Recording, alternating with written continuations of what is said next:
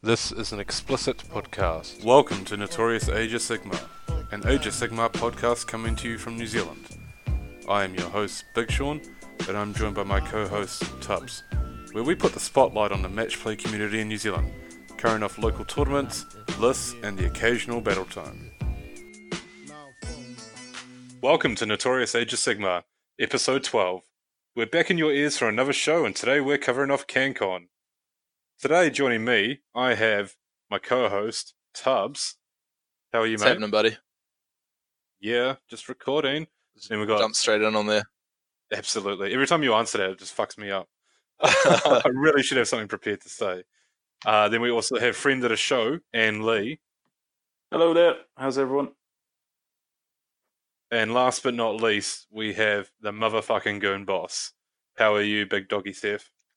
I'm good, man. How are you? I'm good. Thanks for getting together tonight, lads. To recap CanCon, as I said in the intro. So myself, I went, Lee went, and Seth went. Sean, unfortunately, wasn't able to make it this year.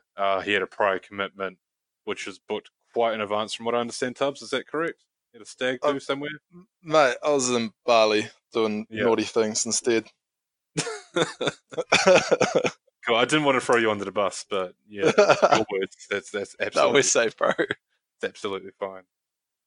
So in this episode, as I said, we're going to cover off CanCon. We're going to talk about our experience, sort of why we went, who we went with, what we'll cover off our games, albeit quite quickly. Cover off our lists, obviously, and then just sort of what we thought about the experience in Australia and in CanCon and meeting everyone. And then also, we have some listener questions to get through, which we'll try to get through. But this episode might be quite long, so I'm going to try to smash through it as quickly as we can, as it is a school night, and we all have shit to do tomorrow. So, first of all, I guess, CanCon, you probably already know what it is if you're listening to this show. It's joint biggest event in the world held in Canberra, Australia. It's a con, so it's part of multi-system. That's about as much as I need to say. I believe it was 196 players, I think I heard the official numbers at, although I heard LLV throw out 200 as well, so I'm not entirely sure. I don't know if that's been cleared up by anyone. So, why we went. Lee, why'd you go, mate? Well, once it started creeping towards 200, we talked about it earlier, if we were going to go this year or next year. But then as soon as it hit 200, we were like, this is something that we should try and be a part of, because like it's ridiculously large compared to what we usually play in. So yeah, that was enough to get me going. Yeah, definitely. It was the exact same with me. I believe I sold it to my partner by saying, hey, there's this massive event going on. There's 150 initial tickets for pre-sale, or for sale, sorry, I believe it was. Do you mind if I buy one, jump on, and this is like 4 or 5 months out, and then we'll sort out if I want to go or not, sort of further down the track, and I can get a refund if I don't go and all that sort of shit. She's like, yeah, that's fine. Those tickets sold out in like, I don't know, 20 hours or something ridiculous, or even less probably. And at that point, when the first initial wave of 150 tickets sold out, I knew I was absolutely for sure going, and then started the project of greasing up the other half for me to go international just to play Warhammer and get fucked up with mates for 4 days. So no, exactly the same reason as me, mate. Ended up being a lot of people. Seth, mate, why'd you want to go? I actually had my eye on CanCon before I moved to New Zealand. When I was playing another system, I was playing Kings of War. Because at the time it was rumored to be the largest Kings of War tournament in the world. And I sort of forgot about it when I got here and switched over to AOS, and I didn't think much about it. And then you guys brought it up that you were going, so how I got my ticket was a bit strange, but I decided to jump on the waiting list. One of the guys that went from New Zealand sort of separate than us, James McPherson, he had some issues with his army and stuff like that. So he actually ended up selling me his ticket, so I got a guaranteed spot. Then he took my spot on the waiting list, and he ended up going too. So it sort of worked out for everyone. But I'm really glad I went. It was awesome. So Yeah, no, it was awesome to have you, man. It was absolutely awesome to have you. So who exactly went from New Zealand to CanCon? So obviously myself, I went, Lee went, Seth went.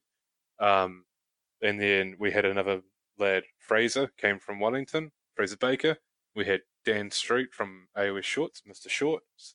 he came over to Australia. He helped the coverage team, the Honest Wargamer, so on and so forth. If you watch any of the stream, you would have seen The sex the man, robot. the myth, the legend that is Dan Street. Yeah, he was a sex robot apparently. Is that right? Yeah.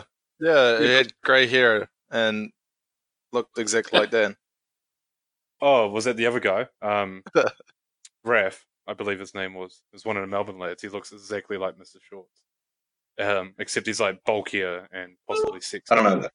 Yeah, that dude's probably better looking than Dan. No offense to Dan, but Yeah, that dude was a It's hooker, less man. Kale. yeah.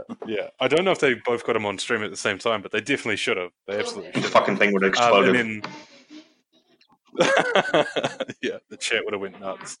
And then, last but not least, we had James McPherson, who currently resides in New Zealand. He's a UK lad.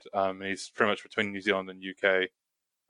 He also came over as well. He was the guy who Seth got his ticket off, and then because James didn't believe he was going to be able to make it, but then it turned out he was, so he grabbed the ticket, and that was cool. So there was 6 of us in total from New Zealand that came over. How we got there? So we flew over. Obviously, we didn't catch a boat or something that isn't a boat. I was trying to think of something else to say, but I don't know any other form of transport for international other than a boat and a plane. So we got a plane over from Wellington. Dan flew in from Auckland on the Thursday. And do we want to talk about how we took our armies, lads? Because this seems like an appropriate time to Yeah, Lee, talk about cover what you off did. what we did in relation to protecting our armies so they wouldn't get fucked up for the travel. So Lee, what did you do, man? All right, is this so you can follow up? The security. Yeah. So there was a sale on Mighty Ape, like one of the online providers here in New Zealand. So I managed to get a Magna rack quite reasonable, still a little bit, and then I proceeded to put magnets all on my thousands of Dryads, the wrong ones first, because why do it once? And use that to transport it over. But first thing we do when we get to the airport, the guy grabs the bag with all the magnets and just throws it down on his side as it was going through the Exmo machine. You almost dropped the fucking security guard as well. I was just like, is this what we're going to do? Yes. Yeah, you seem to find that quite funny. But the first thing he does is grabs my bag, just throws it on the side. I'm like, my toys. It worked out okay. Quite a few models didn't quite stick with the magnets, and moving it around the tournament was a bit of a pain because you had to keep putting them on the magnetized tray, then take them off. But on the way back, I had it on its side, and I think only about 3 models fell off for the whole of the flight back. And how many models do you have? On there was about 130. Oh yeah, so 3 out of 130 is pretty good. Yeah, pretty good, yeah. A few got damaged, but that first bit scared the crap out of me. And would you recommend a battle foam case? Yeah, was it I think so. As long as you're taking it as your hand luggage, it was good. I think Dan used it with the foam, and he seemed to have less. I think it's more making sure you've done the magnets right and everything, which apparently should be easy, but I managed to fuck right up on a few of them. Transporting it around from table to table was a bit more of a pain than anything else. And I know one of the other lads has borrowed it to try and use it for his lizard army, and I think he runs out of room a lot. Yeah, I think he runs out of room a lot quicker on the trays than I do. One of my opponents had one of those, a Stormcast army. It seemed to work absolutely fine for him, but again, pretty low model count. The models are pretty big. There wasn't a lot of space, and I suppose the worst one was for any of the models like Illyrio. She just wouldn't. Obviously, the Beetle could fit in there, but you couldn't put the actual whole model because it's just way too big. Yeah. I took my Stormcast. I didn't have any like Star Drakes or any big models, so it was good for myself. Stormcasts do travel pretty well because they're quite large and sort of one singular piece almost. Arms go to the torsos, so they do travel quite well. I have one of those GW Crusader cases. In New Zealand, they're like $200. Everywhere else, they're probably like, I don't know, $40. And I pulled the foam out of that case, and put it into some carry-on luggage, just like a travel bag that I have. And I pulled some of the foam out and put my models in there and sort of wrapped it in foam. Took the bag as chicken. Sorry, carry-on, not chicken. So I carried it on, and I just pretty much kept it upright the whole time and didn't throw it around or didn't toss it around like a dick. And I believe everything was fine. I think my Xeros's lantern broke at some point. Not too sure when, but that seemed to travel all right. So just a GW foam on a carry-on bag worked fine for myself. Seth, mate, how did you transport your models and how did that land up going? I went the cheap and dirty route, and I put my models in Tupperware containers with napkins to sort of pad the space in there, to eat up the space and bang around, and actually lost nothing in transport. I broke a few of them when I was putting them in and packing them up, but in the actual travel, I didn't break anything. I just put them in my carry-on bag, which was just a duffel bag, like a sports bag. I had two separate containers holding all the spiders, all the grots, 2 of the skitter strands. Then I had the Ragnarok Shaman in my backpack and its own Tupperware because it was a bit difficult to transport. And actually wrapped my Loon Shrine in bubble wrap and had it in the bag as well. And I just carried it with me, like you said, and I was careful with how I was handling it. It was easy, man. Like, I can't imagine spending $300 on a case to transport models when I could carry them in $20 of Tupperware with napkins, like for the same thing, and actually more successfully. So I don't know. Maybe if you're a big shot, and you got all this money laying around, you can do it. But I don't see any reason. It's called overtime. But yeah, I don't. Over stress.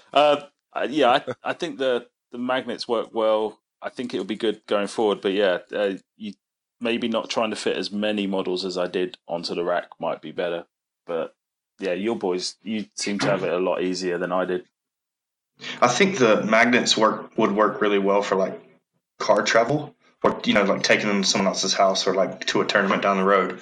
But when you have to give up the bag to someone else and they're handling it and they're not holding it exactly how it should be held, then you're going to run into issues. You know what I mean? Yeah. I think, you just got to, a lot of it's trusting it that first time as well. Yeah. I think you just have to be sort of conscious about how you're packing it and know that, you're not going to probably reopen this for maybe another 8 or 9, 12 hours, possibly however long it is that you're traveling for. And then when you're in like the airport or when you're putting it in the airplane, just don't fucking toss it around, eh? Just be gentle with it when you're packing the car to drive for a couple of hours like we did. Put all the armies on top, don't put them on bottom. So definitely the recommendation from us novice travelers of doing it once would be obviously to have it in your carry-on and not check in your army unless you've got some sort of steel titanium case that does not get damaged whatsoever. Yeah, I think Fraser checked his and he didn't have any issues, but he also really just had plague bearers and great and clean ones, so it's not like his models were real delicate or intricate. So yeah, did he have that pluck foam? I'm sure he had the pluck foam where you pull it out for specific shapes and so on, and then he had one of those toolkits. Like Matt Britton has the same thing, if you've seen it. And the box almost becomes like a custom sort of box. Yeah, it looked like a big Pelican case type thing, like a hard black case, and then you had the foam. I'm not sure if the foam was pluck or if it was custom cut, but it was like, really well fitting for his models. Yeah, I have seen those. Yeah, you get them at super cheap. They're like $70. I got Archeon and 2 Bloodthirsters in one, and just chucked it on the airplane, and they throw it around and fucking baggage handling. Yeah, those things are great. The only issue is that when you, obviously, when you've plugged the foam, you're fucked because it's just that one. That's what it's always going to be for. Yeah, it seems to work better for. Sorry. Yeah, sorry. It seems to work better when you've got like a low model count as well. Yeah, well, it's like my Crusader case that I've got from GW. I brought it a couple of years ago, and I don't know when it was released. Again, it's the most expensive case GW does, the biggest one. And when I collected Empire, it was great because everything on the 25mm Empire little guys, I could get fucking hundreds of them in there. But Stormcast all sort of has something slightly above head height, and because Stormcast are 40mm models or bigger, it means like the layers of the case are sort of stacked. You know, like my model's got his hammer in the air, and then the next layer of models are stacked on top of him. So for my Stormcast, like all my Judicator bows, the top ends are broken.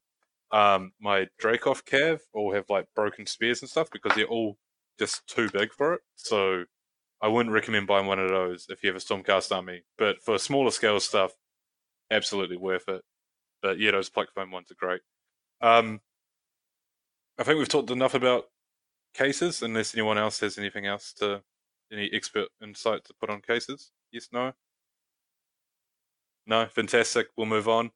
So as I said, we flew in Thursday morning into Sydney, which was great. Met up with Dan from Auckland. He flew in at the same time. We then drove about 3 hours, is it? 3.5? 4 hours maybe to Canberra? A lot longer than it should have taken. We arrived safely and in one piece, and with no speeding tickets, is what he was trying to say. Yeah, so Lee was driving, and he was driving below the speed limit, and it sort of depends as to who you about it. So then the speed. So, oh man, I couldn't think of anything worse. Seth started bitching, so I dropped another 10k off of it. So I think it was fine. It worked out fine in the end. Yeah, I was going to say it depends who you ask as to how fast Lee was actually going, because I thought he was going like slightly under, but Seth seems to think he was going dramatically under. And then by the end of it, Fraser was getting in on it too. So no, we got everywhere where we're going as we needed to get there. Rolled into Canberra.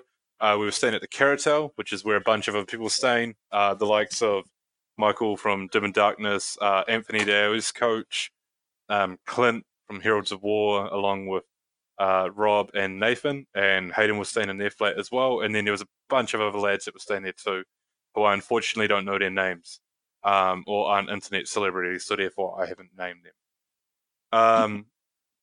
So got in on the Thursday, went to a supermarket, got some food, got some alcohol.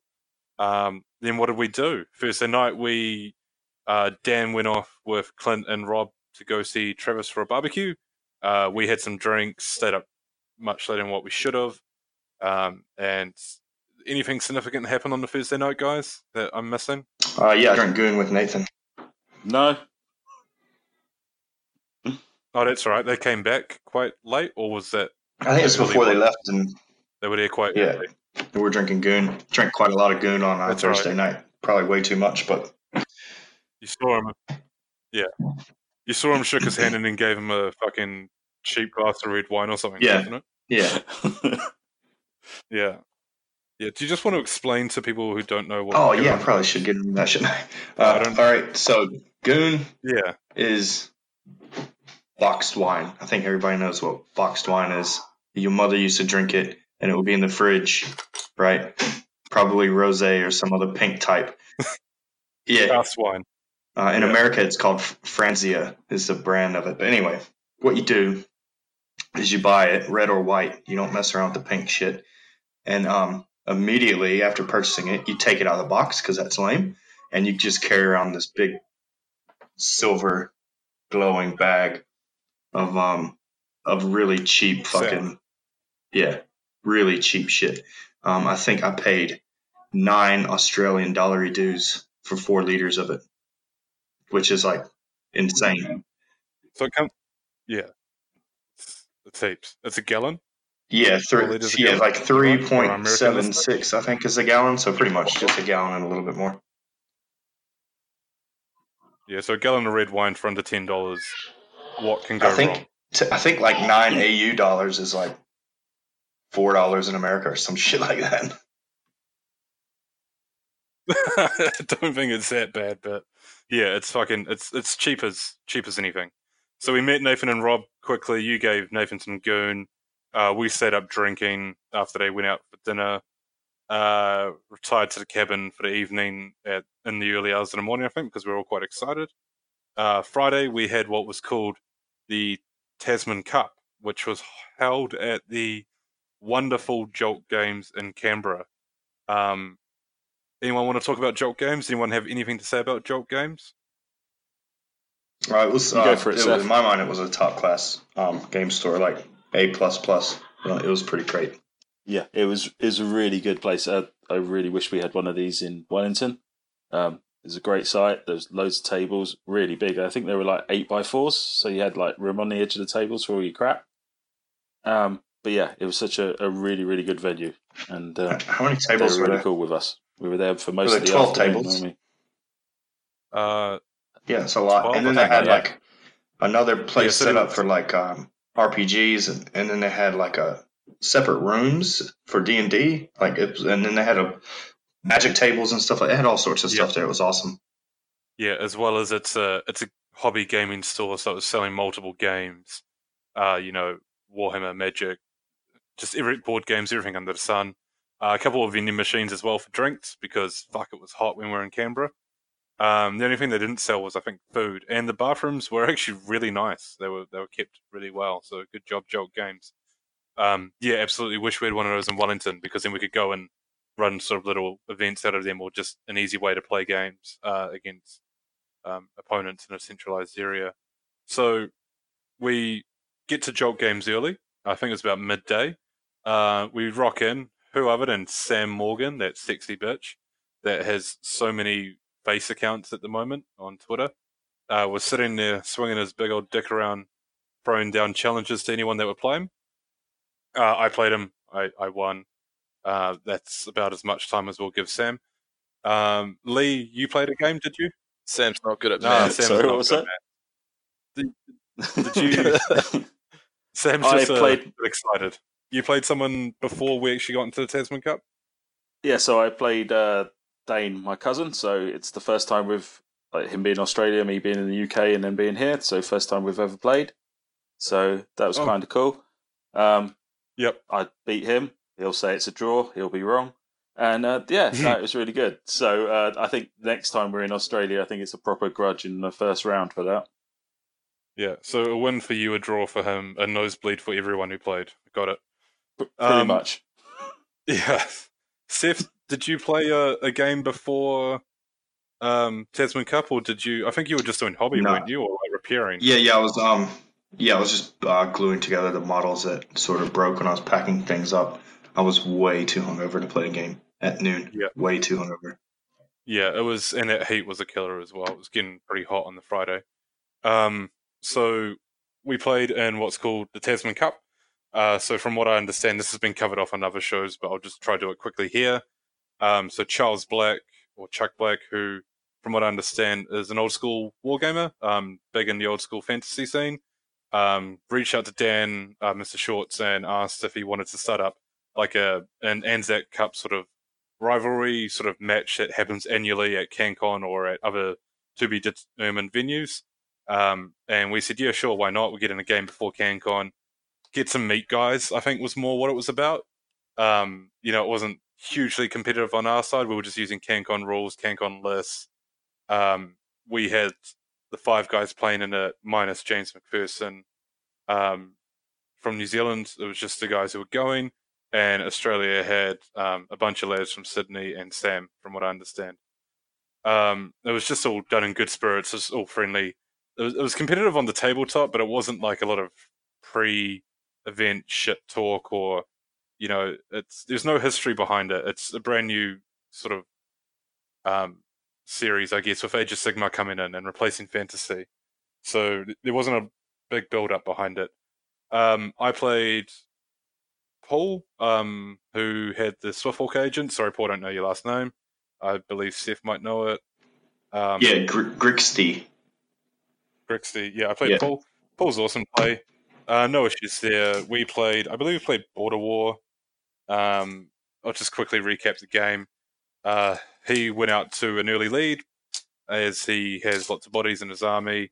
And I was able to sort of grind him off towards the end of the game.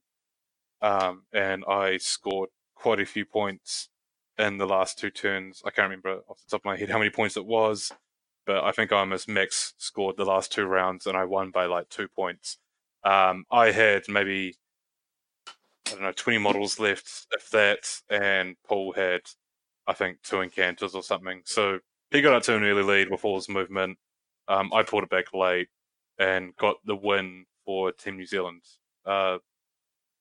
Lee, you want to cover off your game next, mate? Yeah, I was playing Sam in Relocating Org, and yeah, it was yeah, it was a really cool game. It was a lot tighter than it should have been. I put my eels in way too early, which will be a theme of the next weekend. So And it's just how you play. yeah, it just it went with alternate scores. So like it was, I took I had the first turn, he had the second turn, so we were quite evened on the game, and it all came down to where the orb bounced on the last turn and whether he could get across, and he did, and he still had the evocators left, and his general, I can't remember what it was, the free guild general. Free Guild General on Griffin. Yeah, the Yeah, old Empire so that Cards model. Yeah, so that came across, and then just took off the rest of my models, so I couldn't physically get enough people across to try and claim it on that last turn. But yeah, it was a really good game. But as we were going, we were hearing the chat from around the room, and it was like, well, New Zealand are up 2-0. Oh no, they're going to be 1-1, or it's definitely 1-0 to Australia. And then it was so it was getting more tense as the games went on, because you were hearing that it was going to come down to the wire, which we thought it was always going to do. But Sam took the win. Yeah. So it was pretty neck and neck the whole time. There wasn't like a clear winner. I think Oz went up 1-0 and it was 1-1. Then I think we went up 2-1, then it was 2-2, and it came down to one game at the end. But I'll get Seth to quickly cover off his game, which I think will just be very quick. Yeah, quickly. Probably should have started with you. Very Seth. quick. I'll go through it in real time, and it'll be over in 2 minutes. I played Liam, Burnett Blue, who plays Winterleaf. I was playing Gloomspite Gitz with focus on spiders. We'll talk about this later. But basically what happened is we played Better Part of Valor. We deployed. Liam took first turn, obviously, because he has one drop. Then he got all his spells off, did everything properly. Everything went perfect for him. He came across my side of the board and burned all 6 objectives before I got a turn. And that was the game. Yeah. So that was a really shit matchup. Yeah, it was rough, bro. It's all good, though. I mean, given yeah, I think we all sort of saw it coming, to be honest. I don't think anyone was surprised at that result. And it's just Better Part of Valor and Liam's army. Or any army that functions like Liam's is just, it is what it is. Yeah, no, I wasn't phased by it at all. We played out the rest of the first turn, and if we had gone to 2 full turns, I would have tabled him. But that's not what the game's about. So yeah, no, not at all. So I believe Steph's game was the first over. I think it was over sort of as I was deploying almost. Then I believe Fraser finished, and then I think I finished. So we were 2-1 up, and then Lee lost, and then it was Mr. Shorts versus Hayden Walker. In the last game, 2 Sylvaneth guys were playing. So it came down to this game as to who won the cup.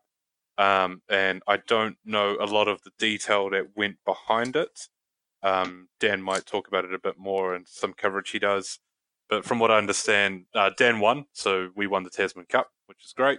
But however, Dan had nothing but really positive things to say about Hayden. And I believe he almost even said, or maybe he just did straight out say, Hayden sort of let Dan win the game because Dan forgot about something and Hayden pointed it out. Dan's super knowledgeable about the game, but he doesn't get to play as many games as he would like, as often as he would like, as he'll admit. And Hayden, I have nothing but nice things to say about that lad. He's an absolute gent. They were all awesome, but yeah. Oh, this will be a recurring thing. Yeah, like probably heard a lot. Most people probably heard some bad things about Liam, but that dude is a legend, dude. Like he was one of my favorite people I met all weekend while we were there. Nothing but nice things to say about him. Yeah, he wasn't sort of the villain or anything of the sort that I was not so much expecting, but had been led to believe. So, Liam's all good. I had no beef with him or no beef with anyone there. Absolutely 100% play everyone that I played again and everyone that I met. I play again. I think the only downer was old mate, but we may or might talk about him later. So we won Tasman Cup, and then that was Friday. After that, well, it wasn't the whole of Friday. We finished about, was it 7:30, guys? Yeah, I think about 7:30 we got out of there. We hadn't really eaten lunch. okay. Yeah, we'd been in Jolt Games for about almost 8 hours or so. And then we got outside and it was like fucking 35 degrees. I'm like, oh god. As Jolt was nicely airconned. We got back to the Caratel, and Michael from Doom and Darkness, as you've probably heard from 70 other podcasts, was throwing a big barbecue. So that was awesome. That was a fantastic icebreaker, which Michael said was the intent, and he fucking knocked it out of the park with that one. That was a great idea. Got to meet so many people. Again, everyone was fucking awesome. Everyone had so much time for us. There was not, you know, I don't know. Everyone was just great. Like, as soon as people heard who we were and what we were doing, they were fucking interested. They wanted to know. No one ever just went like, "Oh, you dicks from New Zealand." They were just fully invested and involved. But Lee, did you stay around the barbecue for long? I can't remember, mate. No, not too long. I was still hungover. So Yeah, that's right. stayed You were around for a suffering. bit. Yeah, I was really suffering. Yeah. Still Yeah. chatted to a few people, and they were also welcoming, and like Yeah. they were all interested in our scene and wanted to ask questions what we were expecting of the tournament, and like from their players, and see if there was going to be any difference. Interested to know if we had any big events coming up over here and that sort of stuff. So I think they just really enjoyed that people were travelling as far to share in the hobby. Yeah, absolutely. And I myself, I think I followed you not long after Lee. I stayed up till maybe sort of 9 or 10. I can't even remember. I was suffering from a hangover. I was hot. I was tired. I was wanting to try put my best foot forward for CanCon for the first few rounds until I lost anyway. So I stayed, had a few drinks, was drinking that Great Northern Territory beer or whatever, who someone brought. I don't know who, but someone brought it for us. So thank you very much for whoever did that. But the beer was fucking warm. I was just not feeling it. So I ate barbecue and retired. But I believe, Goon Boss, I believe you were in Oh, you fine know form, me. weren't you, my friend? Yeah, I was there until they kicked us out. So Not hit on fight as we. yeah, drinking the goon with some of the Australian guys and networking, shaking hands and kissing babies, and there was a baby there. Well, I didn't actually kiss it, Yeah. but it'd probably be Yeah, there creepy. But literally was a baby there. yeah, it was cool to meet all those guys, and they made the announcement or posted the matchups while we were at the barbecue. I think you guys maybe had left or I was actually just leaving because I had Dan come up to me saying, "You have a cunning ruck to play," and just laughed and then left. And yeah. was So like, I think I met Lockie that night, So- my round one opponent, which was cool. To meet the guy you're gonna play that you have no idea who he is. You know what I mean? And you meet him and you're both having a drink together. It's a pretty cool thing. And we took heaps of photos and I'm not sure what time I came to bed, but you guys were already asleep when I got there. So we were trying to be asleep from what I remember, but I don't know. I got to sleep pretty quickly anyway, but Lee, on the other hand, might have a different story to tell. I had the same story 12 different times. It was cool. Wasn't No, I was more talking about Seth coming to bed. it? That was all good. Yeah, fantastic. So yeah, we found out our pairings. So I guess we'll transition into CanCon itself, into the Saturday at least, the round one and so on. So what we'll do now is we'll quickly cover off our lists and why we took these lists and what we were sort of hoping to do, like our goals for CanCon, regarding the sort of match play tournament side of it, or if we were looking for hobby awards or whatever it was, what we were trying to achieve. So I took my stock standard. So I'll cover off my first 3 games and I'll get the last to do the same. So I'll be talking for a bit here. So I took my Stormcast. I took Anvils of Howdenhammer because it's pretty good and it works pretty well with my army. I had an Anointed and Assyrian of Frostheart Phoenix, and that was an ally. I had a Lord Arcanum, who was my general. I had 2 Lord Relictors who both had translocation. In CanCon, you could choose your prayers and your spells round to round. I never changed them; they were always translocation because it's pretty sort of, it's pretty key to how this list works. I had a Knight Azeros, so he's the guy with the lantern for the reroll 1s. He had the artifact Soul Thief, which is what I have to take with Anvils of Howdenhammer.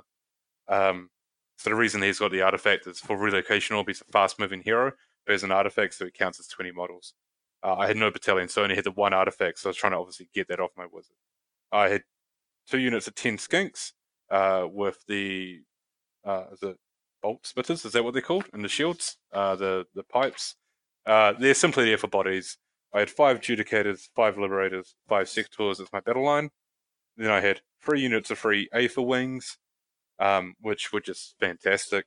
And then I had 9 Vanguard Raptors with long strike crossbows in 1 unit, and I had a Balewind Vortex. So how this list works is Anvils lets me shoot or combat or do combat in the hero phase, as well as doing it for the cost of a command point, as well as doing it later that turn. So the idea is that I make the Relictors shoot in the hero phase, and then shoot again in the shooting phase. So I get 2 rounds of shooting. So it's sort of like an old Aether Strike Force, except less shooty because I don't get to shoot you when my units die.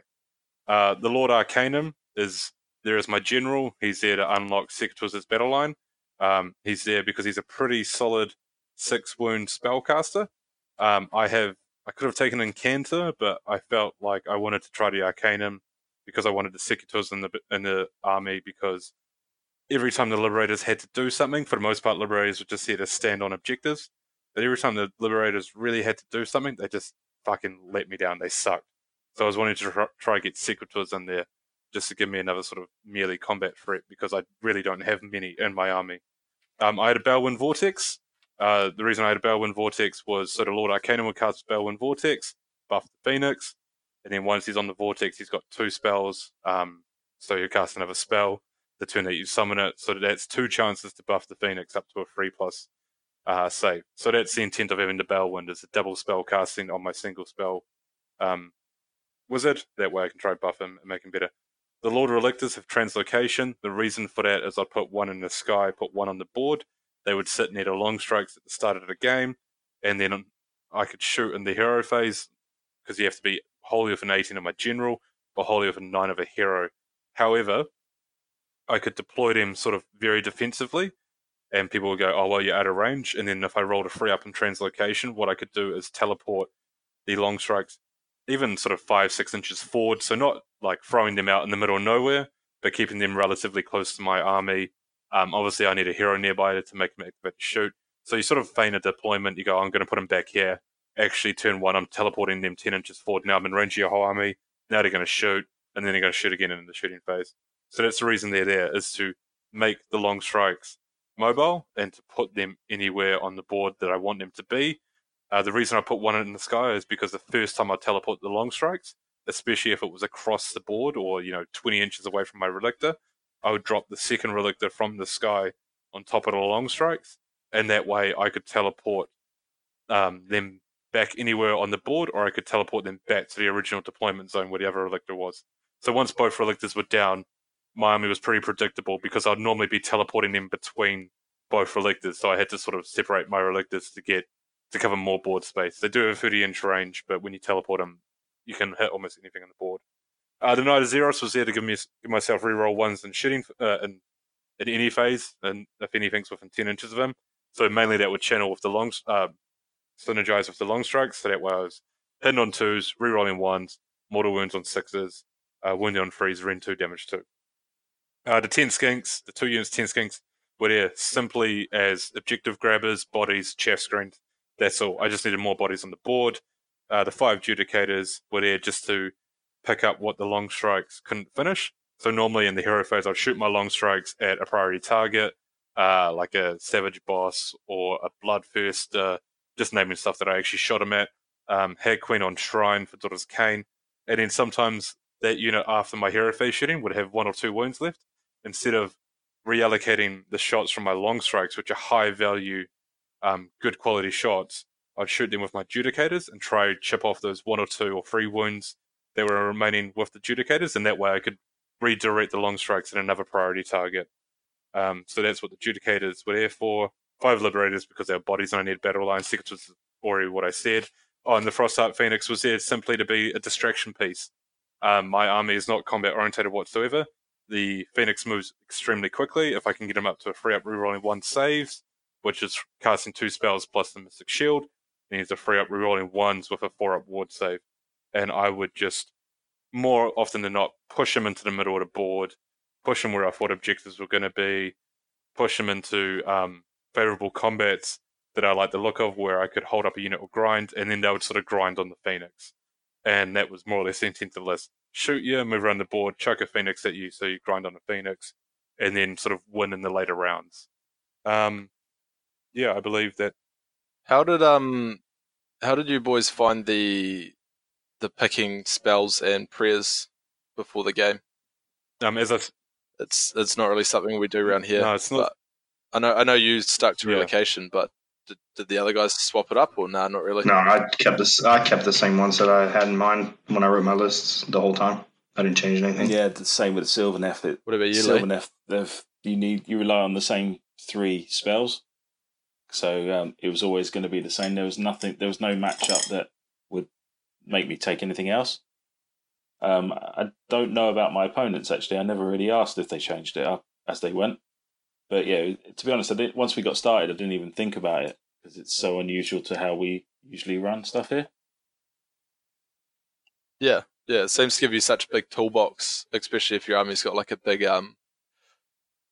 couple laws of spells like Death or Zench or it'd be good for the Noogle or something yeah. like Would that, it be good for the corner prayers as well? Yeah, totally. You could switch up Killing Frenzy and Bronze Flesh. Yeah, Sort of as Yeah, I think I guess if I had played Bone Splitters, I probably would have switched spells through the games. But the ones in the Gloomspite book that stood out the most to me, because I could take one from the Spiderfang lore and one from the lore of the Moon Clans.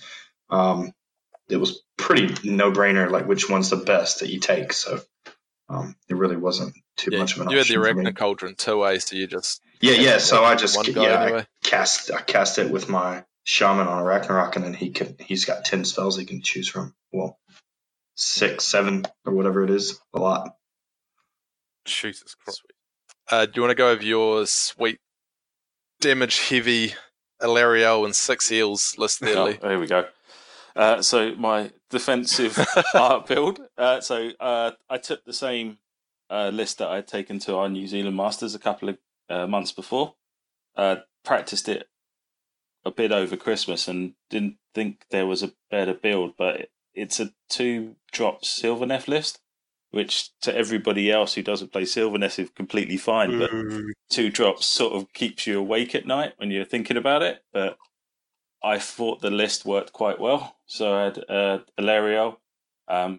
She was there for her main thing was for the 3 dispels and the summoning options that she could have. So once a game, you can choose which you can drop 20 dryads, 3 of any other type of hunters, 10 tree revs or a tree lord, or a branch witch. So the utility of her is really good. Plus, she's fast and flies, which is cool. Then I had 2 branch witches because they're great at the moment with the minuses to hit from being near woods and the ability to bring on 10 dryads a turn with a spell. Then I had the Soul Scryer from Deepkin. He was an ally, and his job was there for what we'll get to in a minute with the eels, but it meant that I could deep strike them or give +3 to their charge if we needed. Then I had 30 dryads, 10 dryads, 10 dryads, 10 dryads, and then 6 of the attacky eels that occasionally attacked. And because it's Winterleaf, I can go over the 400 points that you usually stuck with for an ally, because the 6 eels count as part of the Winterleaf formation where you can take any order unit. So took them, and then the Soul Scryer gave you more options. But yeah, so that's it. The build for spells is always going to be the same. It's Throne of Vines on Alarielle to try and get pluses to cast, but more importantly, pluses to dispels. Age of Acorn to try and give you the extra woods, or give you the extra woods straight away, and then Vernon Blessing to try and put out more woods. The whole idea of the list is to try and take punishment while scoring points, because the Dryads are amazing at the moment, all getting -1. With some of the realm features, you could get that to -2 or -3 on some things, and then have fast units that could come out and take units out that were important to the other army, or just try and do some damage, not too much because we don't want to get carried away. Yeah, well, the eels work good They keep it easy. because they fly, so they obviously just ignore all the terrain. And your army Yeah. lacks, outside of Valerial, a lot of rend. So obviously on Well, the charge, they do quite good. It's reach was the problem. Yeah. So we tried I found that particularly with a lot of death at the moment that I couldn't get to units that kept back that could out magic me. So we tried different variants I tried riggers, sky wardens, because of the woods, things Yeah. have to fly. So we went through loads of different options to try and get that, and the eels were doing well, but once you added the Soul Scryer, it made the list work a lot better because people always had to be wary of leaving gaps. Yeah. And then if they did leave a gap, you could pop on, and then as some of the missions, you don't actually have to put the eels off the board. You just put the Soul Scryer off the board, and it gives you again more flexibility. Mm. But it's never going to be a list that does a lot of damage. But the eels give you the chance to do a bit of targeted damage, if that makes sense. Yeah. Pick off a unit or come on late game and try pick something up. Because they don't have to come on at any turn, do they? Or do they have to come on by a certain turn? No. And there's a lot of things in the Sylvaneth book as well about so you're not constricted by keeping one unit in 4 off the board. You can keep as much off as you want or as much on as you teleport around. So all these little things means that you've got options for the later turns. You don't have to bring them on in turn 1 or 2 if you don't think there's a gap, and it keeps your opponent really honest because they have to not only take into account the Sylvaneth movement, but then you've got another unit that can come on. The only downside of the eels is if something can stop them charging, then they can just get held up really quickly. Because their damage profile goes down. Their damage is pretty poo when your opponent's the one that's charging you. So to be fair to say, your army in sort of summary is like a board control army, for the use of summoning dryads and lots of dryads and obviously woods, getting their objectives and controlling objectives with a unit that has the possibility to alpha strike or beta strike, being the eels, something that's quite punchy and quite quick. Is that a fair? Yeah, it's kind of like a movement denial army. So the idea is to stop. People tend to bring other units that can deep strike and things. So with the number of bodies, I can zone out the board quite well. I didn't later on in games. I left a couple of spaces, and it can move all the time. So with Winterleaf and Forest Folk, it means that you can, when you do your initial setup, you can look like you're going one way and then quickly change tack on the other side of the board if you see a gap. But like I say, it's never going to be one of those that does a lot of damage, but it can take a reasonable amount of damage as well, as long as you if they're hitting the Dryad screen when they're close to a wood. Yeah. And Illyrio is more of a lure than anything else. Like I say, she's there for her magic. She can do damage, but people like to try and attack her. So she's massive bait. Yeah.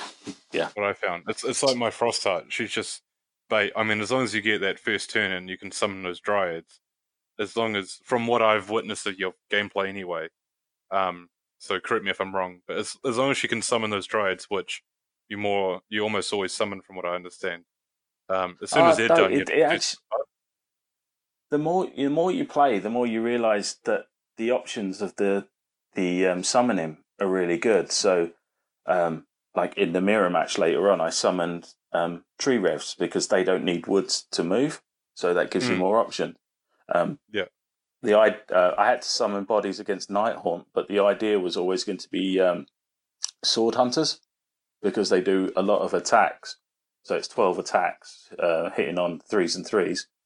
Ren doesn't matter, but it's 2 damage, so you can get quite a bit of output there. And then, Winterleaf means that you get bonuses, so every 6 or 5 in your turn is an extra attack, and if you're fighting against Chaos, it's re-rolling ones to hit and wound. you don't get that for the summoned units. So the 20 that you're bringing on are great as bodies, but they don't get the same sort of combat punch, for want of a better word, that the other units do. So yeah, I like Alarielle for the options that she brings you in that summoning, and you can change it as you need. The only problem is the unit, when you summon it, you can't move it in that turn. So you got to try and plan a little bit ahead. Great stuff. So, Seth, do you want to cover off your list, mate? Yeah, I'll be much more brief and concise than you guys were. So I took Gloomspite Gits. I focused on spiders mostly. And I chose what I chose because I told myself in October, when I realized that a book was probably coming out, that if spiders got love, that I would play spiders first and foremost. So they did get a lot of love, and I played them. I chose the sort of the combination of the units I chose because I thought that it would be a real dick punching list, and it totally wasn't, which I'm sure that we'll cover later. But the list was Scuttleboss on the Gigantic Spider. He was my general. He had the Monstrous Mount command trait and the Black Fang artifact, which could put him up to like potentially 44 mortal wounds each combat phase. He did not perform that well. He didn't do 44 wounds the entire weekend, but like I said, we'll get into that later. A Web Spinner Shaman on a Ragnarok Spider with the artifact that Totem of the Spider God. So what that is puts a 12-inch bubble around that model, which is 160 mil base, so it's massive. And everything that's wholly within that 12-inch bubble, all the spiders at least do their mortal wounds from their fang attacks on a 5 instead of a 6. So it's basically like they're under the influence of the Bad Moon, as long as they're near that guy.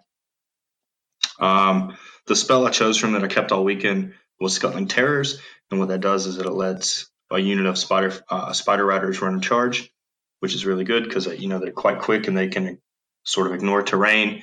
And list shits out command points, so 16-inch move with the run and then a charge. It's real good threat projection for the spiders.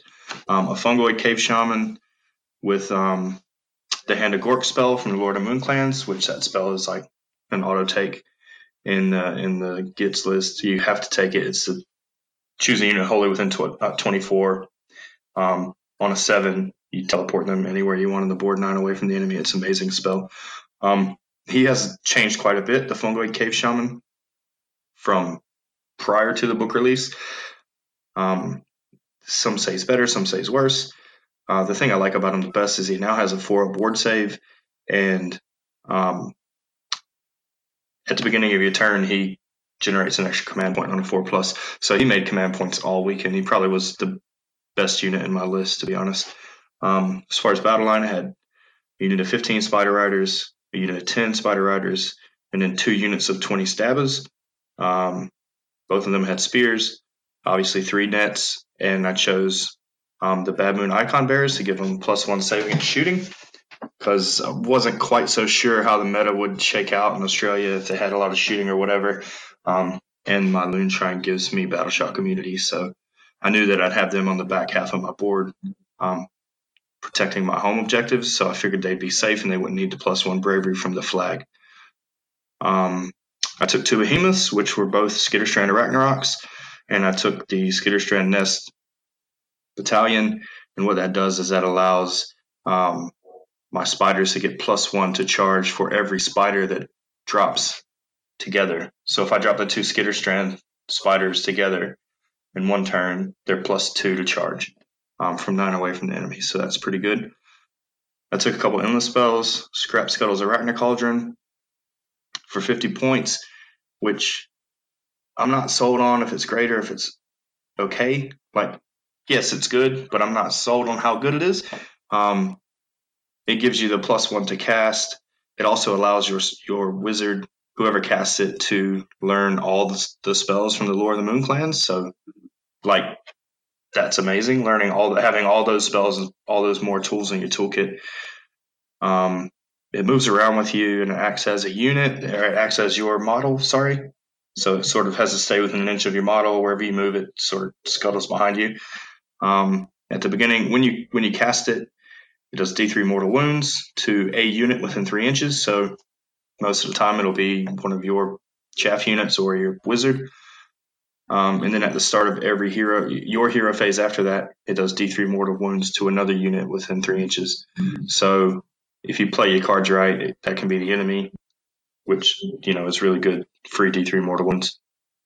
The other endless spell I took was a Chronomantic Cogs, and the thought process behind that was that I would cast Cogs, have Cogs up to speed up time, then I would drop my Skitterstrand Spiders in behind the enemy. Then they'd be +4 to charge. So their 9-inch charge would turn into a 5-inch charge with 2 big monster spiders, and they do work. It didn't quite work out that way.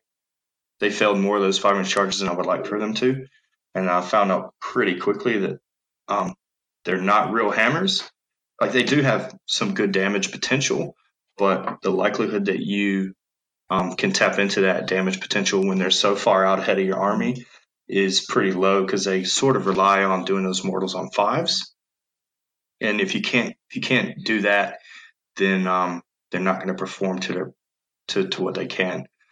And that was probably the theme of my weekend, was that I didn't play the moon or the totem of the spider god on my shaman. I didn't play those the best way I could. So a lot of time I was smashing into things and relying on 6s to do mortals, and that's not the way that things need to work with this army. You need those 5s, and you need to cast your spells from your shaman to double your mortal wounds, and it's a lot of synergy that you need to play with together. But I only had like 3 practice games, so I didn't really have much time to get things right. Yeah, go ahead. I was going to ask, do you think the book coming out so close to CanCon just meant that you didn't have chance to see all these problems? No, 100%. And they're problems, but the army still performed well over the weekend. But I didn't learn to play it until probably late afternoon on Saturday. So I was like 2 games down before I even figured out what I was doing. How do you think you could have played like the moon better, or like, is there something in particular that you sort of clicked halfway through and you're like, I played way too cagey the whole time, specifically with my my shaman on the spider. Like, that dude should have been out in the front projecting that bubble for my spider riders to go into, and he should have been casting his signature spell to double the mortal wounds like nonstop. And what I found, even though he's a double caster, what I found was that I had too many spells, if that makes any sense. Like, all my spells are really good, and I'm like, oh shit, I need to cast this now. I need to cast this, and one would have to be left out. And more often than not, it was the double mortal wound spell, because I felt like I needed the others. So maybe having like even a web spinner on foot, a shaman on foot, that could cast some spells that need to be cast, where I can free up that specific spell from my guy on the spider, and play him much more aggressively, because I kept him in the back like he was a really fragile wizard, when the reality is he's a 14 wound monster with a 4-up save, like, that can do heaps of damage in melee. So I should have pushed him way forward and projected that bubble. The guy played in my 5th game. He played spiders also, and he did a good job of that, which is sort of when it clicked in my head, like, that's the way I should be doing it, not the way I have been. So, but yeah, that's my list. Have you managed? No, I haven't. Have you managed to play since CanCon with like a different style? Games since then. So, but I think my next lot of games, I'm going to play a few games with just sort of a more traditional list that's not so mixed. It'll be squigs and stabbers and fanatics and stuff like that. Stuff that you'd expect outside of spiders. Yeah, and maybe we'll get into that at the end after we're done talking about our matches, about possible things we would change or we didn't like, or disappointments in our lists and so on. Just quickly before we actually start rolling into the games at CanCon, what were your guys' goals for CanCon? What did you want to achieve, whether it be match play or hobby? I quietly wanted to get into the top 10 of CanCon. Although before the event, I wouldn't have announced it in any public forum because then I would have felt like I had a responsibility to achieve the top 10. So that's what I wanted. I was going there to try win 5 games out of the 6, if not all 6, if possible, and do as well as I could. In saying that, I didn't know what the Australian meta was really about. I knew I had to have a way to deal with an Arcan hiding behind 40 Grimghast Reapers, hence why I took the range list, and plus there's not a lot of range being played, so I wanted a top 10. Didn't quite get there, but we'll talk about that in a bit. What about you, Lee? What were you after, mate? Or did you have any goals? I think we all said that we all wanted to be top Kiwi. So that seems to be like a group goal. I'd said beforehand that I wanted to be top 50, mainly because we didn't really know how the meta was going to be. So I didn't want to give like a goal that was unattainable. So I thought top 50 should be all right if I win more games than I lose. And the other one I wanted to be top Sylvaneth player was the outside goal. But I was expecting a lot more Sylvaneth lists than there were actually at the event. Yeah, I was quite surprised at how few there were, in all honesty. Seth, did you have any goals going into it, mate? Yeah, dude. I wanted to win 3 games. I was trying to be pretty humble about it. Secretly, I wanted to win 4, but I was trying to be realistic and not put my goal too far out of reach. Because, like, if I went to the event, had a goal, didn't achieve my goal, I would probably felt like shit afterwards. So I wanted to win 3. If I won 3, I'd be totally happy, and I wanted to just like have a really good time because it's been a while since I've been on like a holiday, and that sort of was a holiday for me. So win 3 games, have a real good time, and I like accomplished both of them. So yeah, I was pretty stoked. It definitely was a holiday.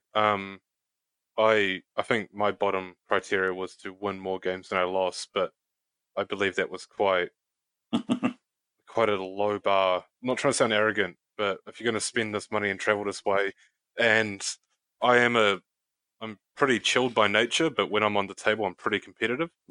So I did want to do as well as I could. So I guess we'll roll into the games now. So in my first game, I played the beautiful man that is Matt Gammy. As I said, we knew about our draw the night before. I saw Matt's list. It was a Bone Splitters Cunning Ruck list. I've played against a couple of Cunning Rucks before. I have a pretty low opinion of Cunning Rucks, in all honesty. And that's just because the time it takes to roll dice and all the actions, the multi-phase stuff, which is pretty hypocritical because I also have multi-phase interactions. However, I'm only rolling 9 dice at a time. So I guess that's maybe me accepting it is what it is. So I got to the table and we got to the venue about, 20 minutes beforehand. Got to the table, found it eventually out of the 100 odd tables that were there, and got there, started setting up, was waiting for Matt. He turns up, bang on time, wasn't late or anything at all. And he goes, "Oh yeah, I do play Bone Splitters. However, I play really fast, so hopefully, don't judge me sort of like that." It's not like I even said to him, "Fuck you, you're a Bone Splitters player. I really dislike you," or anything. He just flat out came to the table and was just like, "Yeah, I play fast. Don't worry, we'll get through a game. We'll be sweet." And I was like, "Fuck, I love this guy already. This is exactly what I want to hear." And then he goes, "Oh, I don't have like my dice and my tape measure because I flew into Canberra like 7 hours ago, so I need to go find some tape measure and some shit." And I was like, "This motherfucker, he just told me we're going to get through our game and it's going to be quick." But no, Matt's from Mango Mafia, and he flew in late the night before with some other lads, from what I understand. I'm not going to cover off his list because I don't have it at hand, but it wasn't like a typical Cunning Ruck or anything because I don't know if there is such a thing. but all I knew is we're playing 3 places of power. I need to kill the Savage Orc big boss, who turns off the hero phase interaction, and that way I've got a decent chance of doing well in the game. We deploy. Matt outdrops me because I'm like 14 drops and everyone outdrops me. He gave me first turn, which I was quite surprised about. I translocated my long strikes about 3 inches to the left, so I could shoot his Savage Big Boss. And I believe I did 2 wounds with the 9 shots, and I was just like, wow, that's really sucks. Maybe he's going to survive this turn. And then I shot him again with my long strikes in the shooting phase, and was able to pick him off. And I was just like, sweet, that's not game by all means, because he still had like another 5 heroes. However, his other heroes were standing behind his units and were going to get stuck behind his guys. In the movement phase, I shoved my Phoenix forward and I shoved my Zeros forward to start scoring. Matt goes. He had 4 big stabbers in the middle, which is where my Phoenix was. He pushed him into my Phoenix and just whiffed. Just couldn't do any damage, which was amazing. It kept me alive. Roll for priority at the bottom of turn 1. Matt won it, which was very intense on my part. He killed the Zeros, and I was thinking those 4 stabbers could kill the Phoenix. However, he didn't kill the Phoenix. He rolled pretty poorly, and as I was killing his big stabbers, he was rolling D3 mortal wounds and was rolling like a 1, and then my Phoenix would roll 4 up to save it. So, and that was pretty much the story then. I got a double turn, and I shot off about 3 of his heroes, I think it was, in the double turn. I think we stopped counting the score after round 2, and we just played for kill points and secondaries. And I believe I tabled him at the bottom of in turn 4, turn 5. I think we called it. I can't quite remember. But I got the major victory, and I got my secondary. Can't remember what my secondary was, but I got all my secondaries for the weekend, all 6 out of 6, which was a real help. Round 2, I played, I believe it was Aaron Campbell, was his name. Sorry if I've got your last name wrong, Aaron. I believe he's a Melbourne lad. I think Aaron Graham, sorry, it was Aaron Graham. He's a Melbourne lad. He was running Sam Morgan's Daughters of Cain army. He wasn't very experienced, but he knew enough about wargaming. I think he's possibly an older fantasy player. I'm not entirely sure. We played Better Part of Valor, and this was a fucking ballsy move in a ballsy game and had me sweating bullets from the start of the game. Aaron went first. He moved his whole army up, and then he left a couple units stringed out to the back and goes, I'm burning all my objectives. I'm going to come for you, and I'm going to burn all yours. He couldn't charge me because he was too far away. So he scored 3 points, and I just said to him, look, if I win the priority roll, I win the game because I don't have to burn all my objectives. And he was like, yep, well, let's see you win the priority roll. So I was feeling pretty good about that, but then he also went first, so he had the +1 to roll. So what I did is most of his army was positioned in the left of the board and on my right side. So I just sort of dropped a bunch of stuff out of Sky and moved all my army to the left side of the board, where he only had 10 Doomfire Warlocks, and left a couple units behind, burnt the middle objective, burnt my right objective, and castled as hard as I could on the left objective. And this way, if I won the roll-off, I could burn the objective, I win the major victory, job's gooding. If I lose the roll-off, then he has to move his whole army through my Phoenix and a couple of Liberators and some chaff units that I've chucked up in front of him to get to the left objective. So that's the point, is I'm trying to survive. Because I was never going to beat him on kill points. There's no way I was going to burn all the objectives and then get him on kill points. He was just going to roll over me. And he won the roll-off, and he swung his army around, and it got very close in the bottom left corner. I believe I think it was about 16 models to his 14. I had 10 skanks, long strikes nearby, a bunch of units sort of with 1 or 2 models in range. He had his heart renders, which I totally forgot about, which almost cost me the game. Some warlocks and a witch elf, I think. So I just out body counted him. We only got to the end of turn. We got to turn 2. He had his turn. He couldn't get there, and then we just talked about what I was going to do. I just said I was going to retreat and burn it, so he'd be out of combat, and we just called it there. And then we had like an hour between the next game, which was fantastic. So I got the major and my secondary. And then in my last game, I played a wonderful man by the name of James Lynch, who I believe is possibly a Sydney guy. I'm not too sure. Sorry, James, if you're not. He's got a Blades of Corn army. He has an amazing army, and Third I believe place. it won one of the painting awards. place, yeah. I think it was third or second. Was it third place? Yeah, on the judges' choice. Judges' choice, was it? I think. Yeah, it was fucking awesome. The guy has.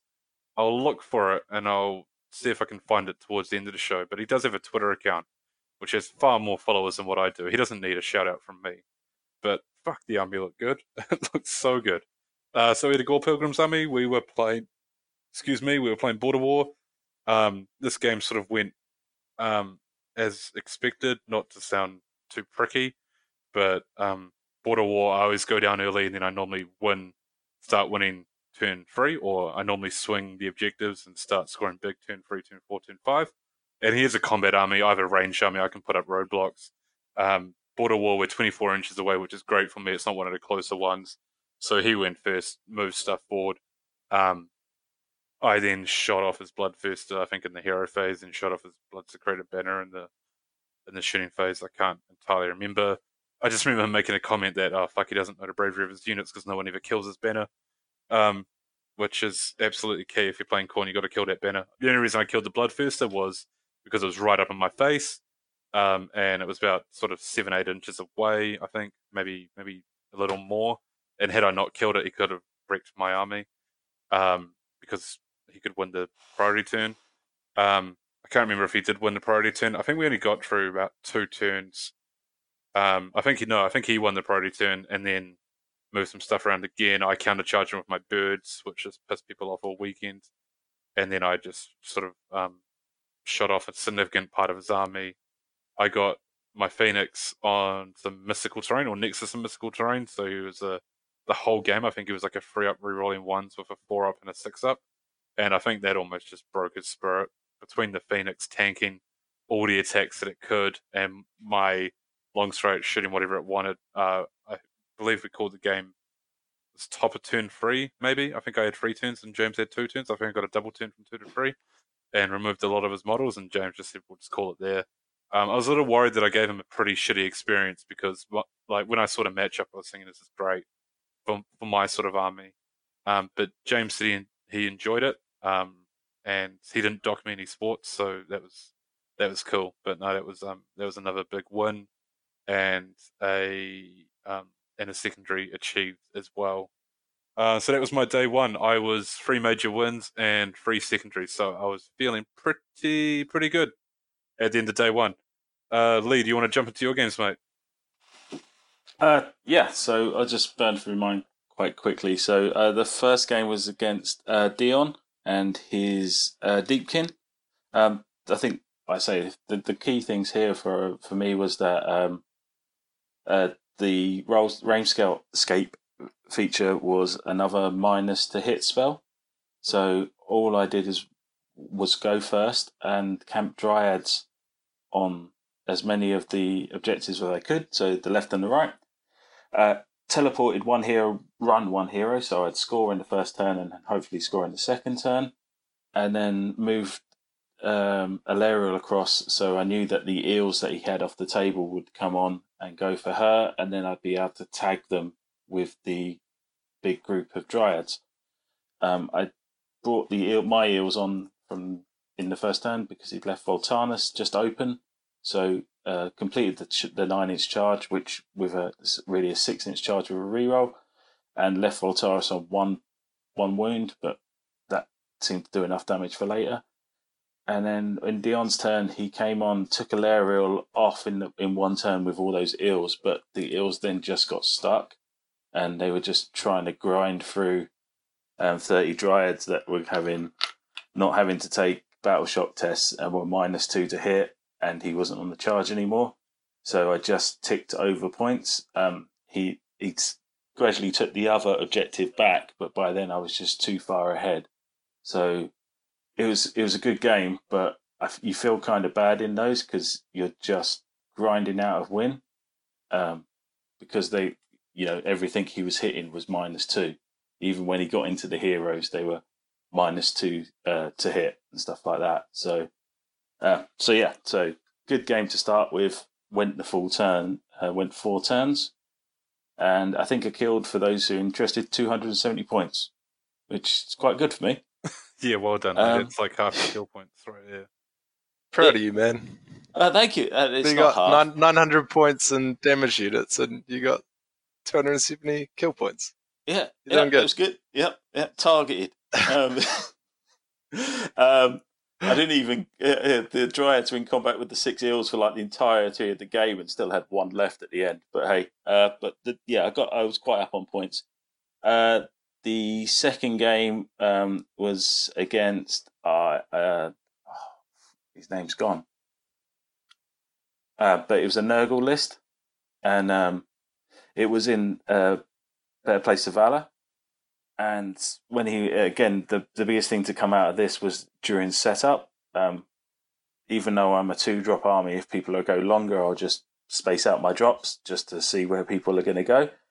And in Better Place of Valor, the eels are better off starting on the 15-inch line, because with their movement, they get a shorter charge than just deep striking. So I kept them till my last drop, and I'd noticed that he'd put 40 of his Marauders just outside of his hero, so he wouldn't have been able to save them from battle shock. So I pushed the eels on that corner. That made him drop his flying units, the Nurgle bug things, that way. Which I don't think, which means they were out of range for the buff, because I think he was going to send them forward. And then I boxed in the rest of his units with the trees. And again, it was just a grind. I pushed the eels up. They took off, I think, 30 odd of the Marauders in the first turn. And then slowly they got taken off by his units, but the damage had been done on that side. And then on the opposite side, I pushed the 30 Dryads into his other Marauders in a later turn, and then was able to burn one of my objectives, one of his objectives. And then going into turn 3, knew that because of the way that he was pushed, I'd be able to win the game just on points. And in that one, I killed 40 Marauders. I don't know how many points that is. Sweet, fuck all. Yep. So 40, 200 points, mate. 200 points. So I killed 200 points in that game, but won it. So 100 under average. You going all right? Yeah. So burn along, but again, won it on, but had a decent gap on objective play on the actual points on the scenario. So that worked quite well. And in game 3, I played Pete with his Gloomspite, and that was quite cool. I didn't realise Pete he won the Wooden Spoon the year before, but at this stage I've got both. We must have both had major wins and both got our secondaries. So I didn't quite realise that Pete was so into the narrative until halfway through the game, when he's telling you what's going to happen, but he's explaining the narrative of the spell that he's going to do, or the reason why his units can fly is because of this narrative thing. But he was really fun to play. And those Squig Coppers, the ones with the knights on the back, Bounders. Man, they can do a lot of damage. Did you have to make them not charge you? Stop them from charging. That's how you beat them. So yeah, that was fine. So all I did was just spread my attacks, and then I summoned some Tree Lord. No, what did I summon? Some Kurnoth Hunters with swords, and just pushed them through the middle, so they churned through the grots that were holding his home objective, and I sent the eels into another grot on the other objective. So just scoring points while denying him the ability to score. And I think in this one I killed 40 grots. That sounds about 260 points. Jesus. Again, fuck all. Yep, so 260 points, and I lost the Lariel in this game as well, but again I was up by about 10 objective points. So you can see a theme here. The whole idea is to hold objectives and score, and on the hero ones it's just to stop the opposition scoring while they try and grind you out, and then if you get chance, send in the eels to take something out that needs to go. And that seemed to be working quite well, because by the end of game 3 I had 3 major wins, all 3 objectives, and I think about 900 kill points. Good, Lee. Murderer. Fuck. Yeah, I think I only ended up with I think I was the third least kill points for the tournament. Spoiler and I alert. think you're about to listen to the second least. It was kill points for the Beth. tournament now. Who was the who was first 11? least kill points? Yeah.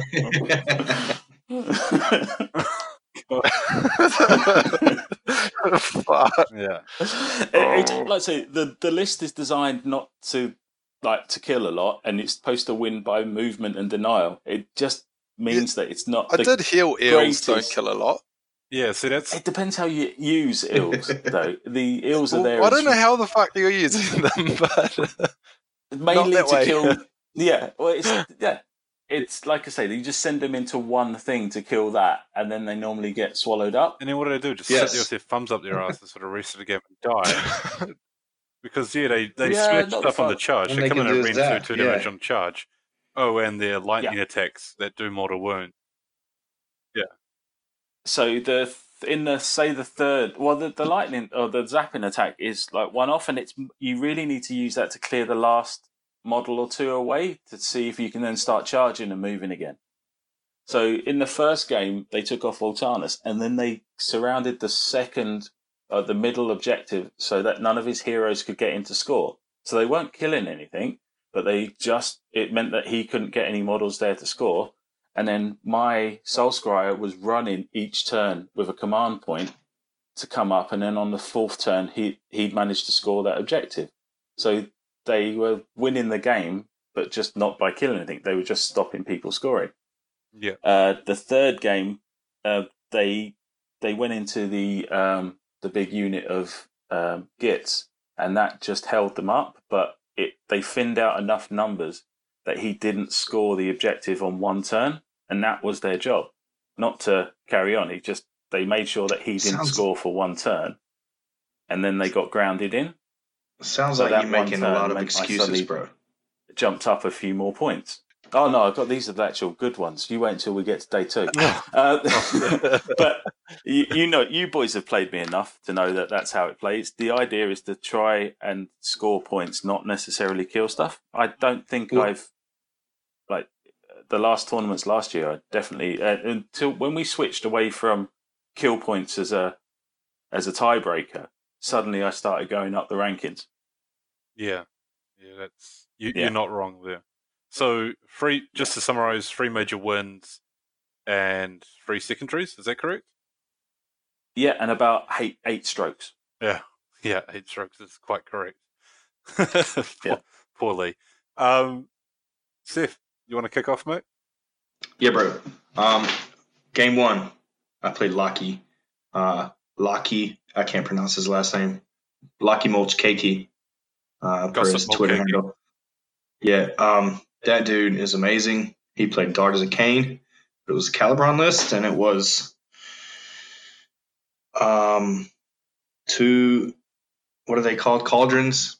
10 Dark Riders, a.k.a. Doomfire Warlocks, but they were the wrong models. So then he had a bunch of MSU units of Witch Elves, and he had an Assassin in there, and he had some Canary Heartrenders, I think, sort of mixed, and obviously Hag, and maybe 2 Hags. I'm not quite sure. Anyway, so both Lockie and I were real fucked up on Saturday morning.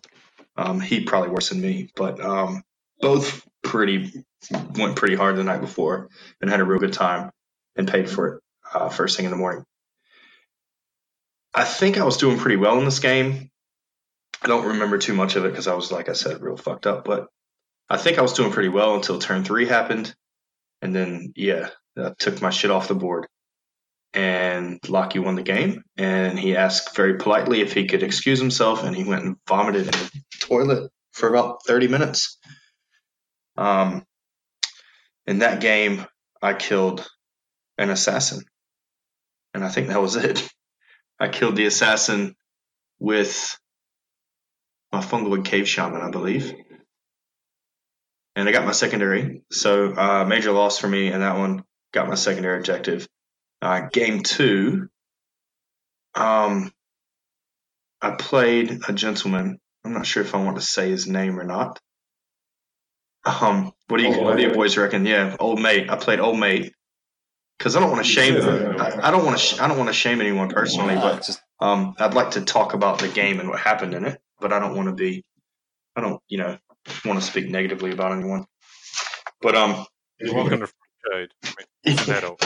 Yeah, so I played a gent by the name of Michael O'Brien, and he played a Death Army. This was Better Part of Valor. He played a Death Army Legion of Night, and he used a Death March battalion, which I didn't have any idea what it was. I've never played it before. I don't think he really knew much about it either. So I do remember this game a bit more than the first one. So we rocked up. I took Liam's advice from the day before, and I deployed my Skitter Strand on the board, so I could sort of deny space and keep him away from my objectives. Because I knew, when he was explaining to me what his battalion did, I knew that he could move quite quickly across the board, even with his 4-inch move skeletons. So I was a bit afraid that he was gonna come across the board real quick. He put 40 skeletons on his right objective, my left one, 40 skeletons on his center objective, and then 10 skeletons and his Black Knights. Are they Black Knights in that battalion? Yeah, bro. Yeah, they're Black Knights. Yeah, and then a couple characters on my right objective. So he gave me turn 1 for some reason. Not quite sure why. Well, because he's probably not as experienced as he would like to be. So what I did was got my cogs up, cast Hand of Gork on 20 grots, put them 9 away from his 10 skeletons, made my 7-inch charge, didn't give a shit about what happened in the combat. I couldn't care less as long as he didn't kill all of my grots. He didn't. I killed fucking 2 or 3 skeletons, and he killed like 2 or 3 grots. Like, it was a real fucking wet noodle fight. But that's the point. Like, I knew that was going to happen. As soon as my turn was over, I burned the objective on his side of the board. So then I knew that he had to come across and fight me, but I was going to meet him in the middle of the table, and I was going to prevent him from getting to my objectives. So I felt pretty confident at that point that I was going to win the game. At the end of my turn 1. His turn 1 happened. He sort of moved his Vampire Lord on Zombie Dragon forward and moved his Black Knights forward and parked everything else. He didn't move the skeletons, the 82 units of 40 skeletons he had. He just sat them on his objectives, and I was like, sweet, man. Because I'm really scared of those units. The Vampire Lord was pretty gross with, he had Ignax's Scales, so it was 3 up save, 6 up death save, 4 up mortal wound save after that, and my army depends on mortal wounds, so it was hopeless for me to kill that guy. I tried really hard, actually. It didn't happen. Maba was playing really slow because he didn't really know his rules very well, and I was having to help him out a little bit in his book. But we finished turn 2, and there was sort of a scrap on my center objective that he would have controlled. I looked at the clock, and I said, bro, we got about 17 minutes left. You should burn this objective that you're holding right now. I was just trying to be a good sport, man. He said, no, we got enough time to play turn 3. Let's go. And I said, hey, man, whatever you want to do. So we rolled priority. He won priority for turn 3. He started his turn. He was going through his hero phase. It took quite a while, and his movement phase. And then we had about 2 minutes left. And I told him that he should end his turn now and burn the objective that I'm holding and win the game on a minor victory, because he had more kill points than me. He insisted that he could finish his turn, and that I could finish my turn too at that point in 2 minutes. Don't think he quite knew what he was doing. So 2 minutes passed, and then one of the TOs walked by and told him to put his dice down, that the game was over. He didn't quite believe that was true. He asked if he could finish his turn. The TO said no. Put your dice down. The game's over. So at that point, I looked at him and I said, bro, you should have listened to me, because now the game's over and I win. Whereas if he would have listened, he would have at least got a minor victory. And if he would have burned all of his objectives instead of just that one, he would have got a major victory. He didn't, and he paid the consequence, I guess, for not listening.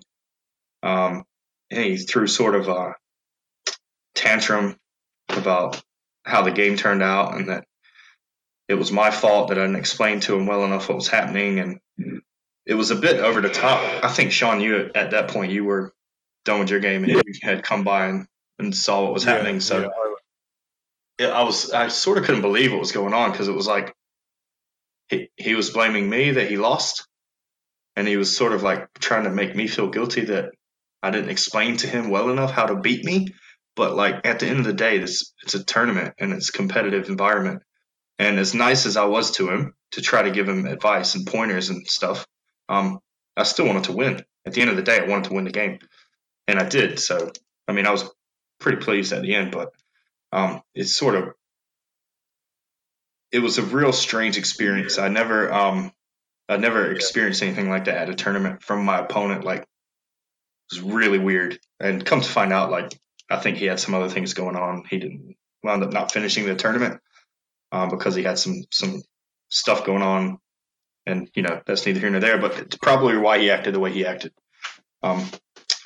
which was from what I heard, he had some personal life going on, and I don't know, he probably didn't put his best foot forward. And if he could take it back, I mean, I'm sure he would, and I'm sure he doesn't conduct himself in such a way at every tournament he goes to. But it was almost like watching a kid have a tantrum, to be honest. Yeah, it was. At the end, which was I mean, because I came over because I finished. Time was not an issue in any of my games. I finished all my games. Probably, I think the closest game I had went 20 minutes before the round finished, so we had an extra 20 minutes.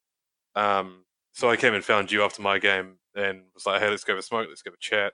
And I sort of just walked into all this drama going on. But I thought you did quite well. I thought you composed yourself. There was a TO nearby who I believe sort of got involved, or I don't know if they were requested or what happened. I think she sort of, because I was sort of like, fuck that noise, I'll leave you guys to it. But yeah, it was Gemma, wasn't it? Yeah, like yeah. She came over and sort of. Well, she was walking by, I think, and she overheard what was going on, and she sort of like lingered to make sure that nothing escalated. And when it's nothing like that. There was nothing. No.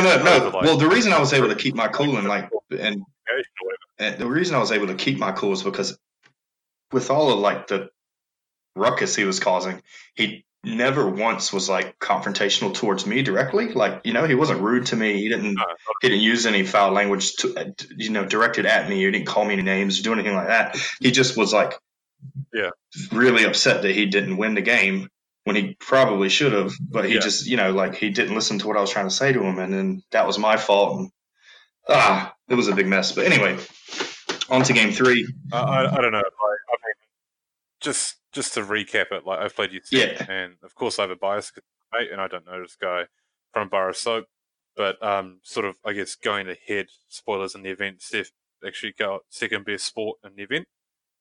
So I think that sort of says more about your character than anything else. You weren't looking to pull a fast one, or you didn't sort of gotcha this guy into a win or anything of the sort. So I'll just leave that as the last comment about that topic right there. Yeah. Game 3. Yeah, game 3. I played Pat. I think his full name is Pasquale. And I think he was sort of nearby and overheard everything that was going on. So I got to the table and I was like, look, bro, I just had the worst experience. I'm not having a great day. Like, let's just have a good game. And Pat was like really awesome. He got my second best sports folk because he was just, like, really fun to play. He was playing a mixed Skaven list, and it was really cool, like Thanquol and Bone Ripper, some Storm Fiends, and they were all loaded out for Mortal Wounds. Plague Furnace, is that the right model? the thing that can summon. It has big like freaking Screaming Yes, Bell's yeah, the one the you're one that after, can bro. summon the Verminlord Corruptor. Yeah. And he had a warp lightning cannon, shooty thing, and like 7,000 clan rats, and some little support characters. That was Border War. He gave me first turn because he had like I took first turn because he had like 1,000 drops and I had 8. I was sort of scared of him summoning a Verminlord, so I jumped onto the Screaming Bell and subsequently the Lightning Cannon on turn 1, and I killed them both with my big Skitter Strands. Turn 1, moved all of my stuff into position to score points because I knew that like I couldn't get really across the board, and I knew that he could like outlast me with all his clan rats. So my goal was to like prevent him from summoning more stuff, block off with board control because he had 40 of his clan rats underground, block off with board control so he couldn't really bring them up on the points, and just sort of harass him enough to keep him away from the objective so I could score. Because I think at this point, I was sobering up a bit and I was sort of figuring out how my army played and how it worked. And there's no real hammer in the army, it's just a bunch of harassment units. So the Skitter Strand really did well in this game. They killed those 2 big units, and then they got killed and turned by the clan rats, but they kept the clan rats from coming towards the bulk of my army and scoring points on objectives, which is exactly what I wanted them to do. I did cast something cool happened in my turn 1. I cast Hand of Gork on my Scuttle Boss, and I was going to fling him into Thanquol and try to mortal wound him off the board straight away on turn 1. However, I failed my 7-inch rerollable charge twice. So he was just like a sitting duck right in front of Thanquol and the 3 Storm Fiends. So when Pat had his turn, he just like absolutely annihilated that dude with mortal wounds from the Storm Fiends. I think they did 17 mortal wounds to my 6 wound character, which was pretty brutal. As the game went on, his clan rats like were pretty good. They chewed through like basically my entire army. Thanquol didn't do too much because he got chaffed up pretty hard. And I think it was turn 3, Pat realized that like I was too far out ahead, and I don't think he'd scored any points, and I scored. Well, he scored the points for the ones in his territory, the objective in his deployment zone, but I scored everything else for the entire game. And he's like, "Look, man, we got like 30 minutes left, not enough time to play enough game for me to catch up. So good game." And he shook my hand, and that was it for my day 1. So I think I got my objective in that game too. So I was 2 major wins, 1 major loss, 2 objectives at the end of day 1. I was going to say, I think we're going to start seeing a lot more Skaven now, though, aren't we? So, yeah, Pat was a good player. Like he told me he'd only been playing war games for 2 years. Nothing before that. 2 years ago, he started war games. He started with 40K, and on the 1 year anniversary of him playing 40K, he went from Sydney to LVO, and he came 7th at the 40K friendly tournament, which is still like 60 plus people. So the dude like knows how to play games. I think he told me that the army that he was playing was completely gifted to him by his friends. So it was just like, Joe Blow has 40 clan rats. He doesn't want any more. Do you want them? And he's like, "Oh yeah, I'll take them." And so he's like collected his army just of hodgepodge like bullshit to play, just so he can sort of play games and have a good time. And like it really was I don't know, someone would shred it to bits, but I think his list was pretty decent. Like it had a bunch of scary stuff and it had a bunch of bodies, and it's only going to get better now. So good luck, Pat. Hope you do well going forward with this release. Yeah, absolutely. His army will improve. That's for sure. So we're all feeling pretty knackered after playing 3 games in fucking like 42-degree heat or whatever it was at CanCon. Oh man, it was so hot that day. Yeah, it was very hot. Very, very hot. So we didn't do a whole lot that night, did we? We just sort of went back to the Carousel, and we got some pizza with the other lads who were around, just chilled out and talked some shit, and had a pretty early steady night, didn't we, lads? Which I've been told is I had a few drinks, the wrong thing to do. but I was in That's bed by big. 11, I think. Like, I still had a hangover on Sunday, but not as bad as normal. Oh yeah, I was the same. I had a handful of drinks, but it was nothing to write home about. It was definitely no moose heads, so mistakes were made, I guess would say. So I put it out there to the public on Twitter and Facebook. Did anyone have any questions for the New Zealand team going over to CanCon? Sort of more New Zealand specific, regarding sort of our experiences at CanCon and anything of the sort. And we got actually a lot of questions. We got a lot of trolling, but we also got a lot of questions. So we're going to cover off some of the questions now. So on Twitter first, Patrick, if Legions of Nagash didn't exist and just straight do a better job, would Nighthaunt be competitive? Yeah. Yeah. I think that Nighthaunt's a good army. Yeah. Yeah. Oh yeah. Yeah. I've only played Nighthaunt twice, Yeah. and they seem to work fine, in all honesty. It's just, you're taking like the best of a Nighthaunt army and chucking it into a Legions to make it even better. I guess it's just like doing an old mixed destruction where you'd have like 3 under Tusk and a Stonehorn and some Grots, but except it can all fall under the Legions and the Gash. So yeah, I think Nighthaunt's pretty good. I think Nighthaunt just has the movement that's just great. So yeah, I think it'd be really strong. Yeah. Randy said, "Did you have a good time?" Loved it, Randy. Great time. I didn't have any. Yeah. Randy Right. is great a time in fucking Bali. legend. Had it? Randy's Blue amazing. Yes, blue tingles. Randy single-handedly got about fucking 47 of the 50 people at the barbecue he got fucked them up. hammered.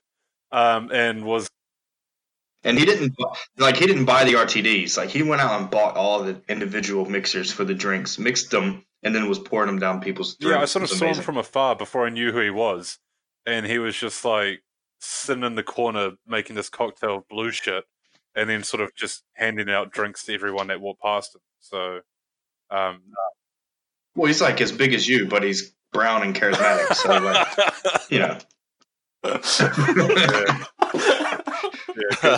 Good summary. And he says, "Was not getting loose at Mooses worth it?" The answer is no. The answer is no, Randy. It was not. It was not worth it.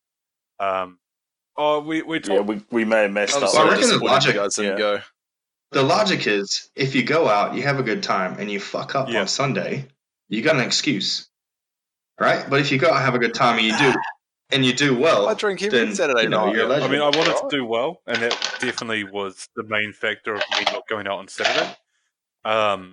But I was just fucking exhausted as well. Like, I was just knackered come Saturday after sleeping like 5 hours a night in 30-degree heat. It was just crap. All right. So if there's any young guys that want to go to CanCon next year and not complain about their sore feet, hit me up. I was just gonna say I'm an old bastard, so that's my excuse. And I'm down screw you for all. $4 drinks. So no, it will definitely be on the agenda next year, bro. It's definitely going to happen. James McPherson said, "Did James McPherson disrespect the flag by refusing to wear a Team NZ shirt? And what did you think of his alternative fashion choices?" I thought James was dressed quite well because he had just a short sleeve shirt on. I think 1 or 2 days that I saw him. I can't remember. It was all a fucking blur, to be honest. he had a pretty sweet, like, Hawaiian type button down short sleeve shirt on one night. I can't remember what day it was. Pretty sweet shirt though. It seemed to be working for him, and I definitely wearing lighter clothing was definitely a good call on his part. Generic Gore Pilgrims, who is Pat, I believe, on a scale of 1 to 0, how awed were you by a visit to our 1 to 0 tiny capital? Didn't see, didn't like. didn't really see much of Canberra, to be honest. We got there, we went to an Aldi, we went to a Bunnings, and then we went to the Bottle one night at like on That was Friday pretty or much Thursday it. when I was fucking half cap. Yeah, and then I went to the CanCon venue and like the Macca's next to the CanCon venue, and that was about it. All I know is that everything in Lee, Canberra seems to be about 10 to 15 Oh, he minutes ate it with a apart. So, fucking Lee knife ate and the best fork. yeah, pie I in would have liked to Canberra. see a Get bit out more of here. Canberra. But I'm How was surprised that, they even Lee? let you How back was in the that pie? fucking Oh, country. it was the best pie in Canberra. It said so. Yeah. Yeah, and we had it with a knife and fork, didn't we, mate? Yeah, it was a very sophisticated meal for a very sophisticated trip. There's only photo And, evidence of one. Seth used I using a knife and I didn't fork. have a Don't let choice. him tell I you couldn't any pick it. I different. tried, but I can't eat the tin that it's baked in. So yeah, I died of heat stroke while I was sitting in the car, like a naughty child. So that was happened. Aiden Nicol, would you bother even rating the Australian meta when a random assortment of New Zealand players were able to easily land? I'm not well quite above sure who the he's throwing average? shade at in that comment. Yeah, that's a bit difficult. The whole of Australia. What? Well, all of Yeah. us played in Masters, Yeah, that's what I would say. right? Like it's not like we're a bunch of schlep rocks. So Yeah, but we're all like we're a smaller country, smaller scene, so maybe we're all semi big fish in a small pond. I think I'm it's not the too opposite, sure. isn't it? With 200 player field, I mean, I played against. you had like pure hobbyists all the way through to competitive players, so it's hard to rate a whole scene off of just one tournament. But like there was bits that we talked about how there was a lot more Alpha Strike attack list than we were expecting or that we see here. So that was one thing. Yeah, they were very. It was very That's just like aggro playing me every combat. game. Turn 1, turn 2 is what I took away from the Australian meta. I didn't play any slouches. Yeah, pretty much. Yeah, pretty yeah, much. It's just like, oh, yeah. fuck this guy.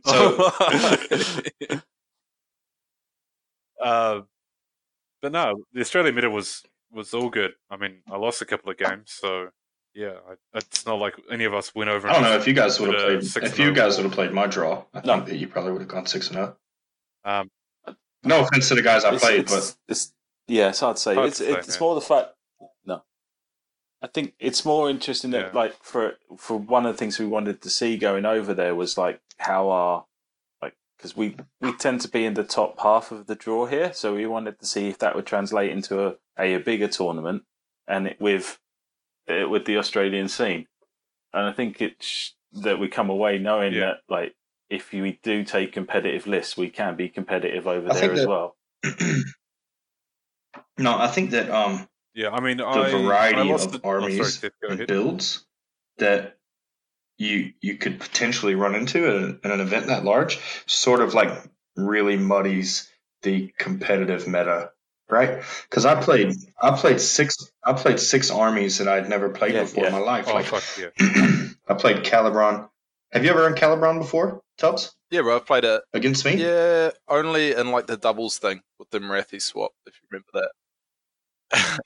It's not quite as I broken. was going to say only in friendly games because it's not a crutch.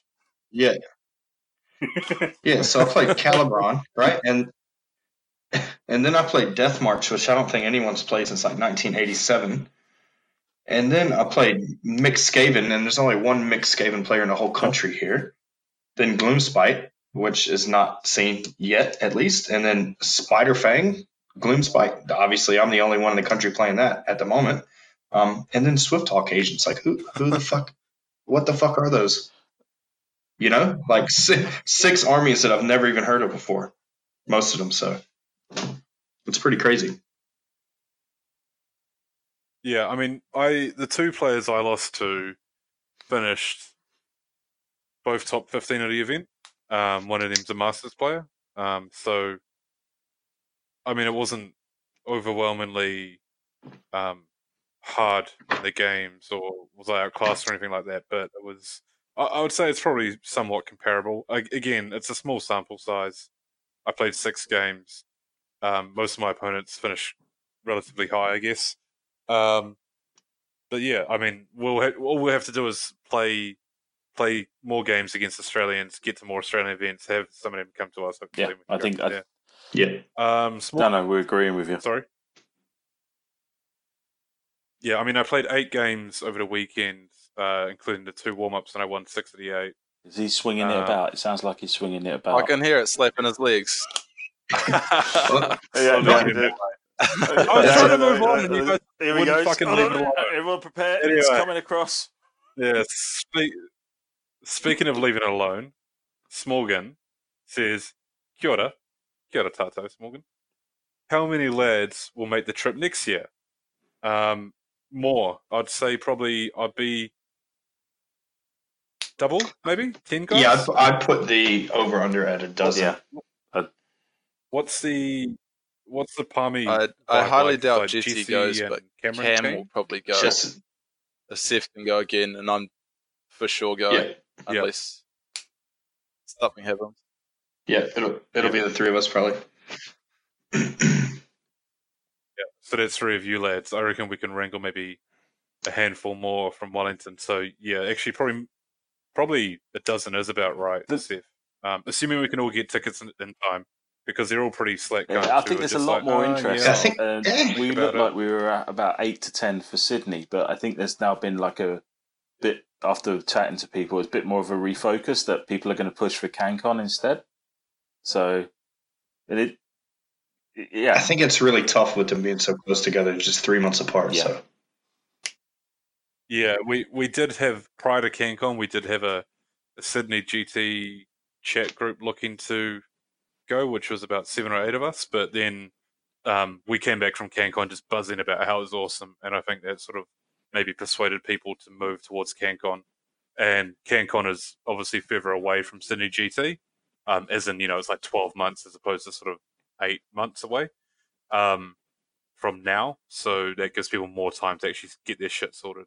So I'd say there's more. Sam also goes on to say, did the combat gauge to get sports vote strategy work? So I gave out combat gauges, notorious combat gauges to all my opponents. I got a sports vote, so maybe, or maybe I'm just a nice guy. Did AOS Shorts wave at you guys from the front of the plane on the return flight?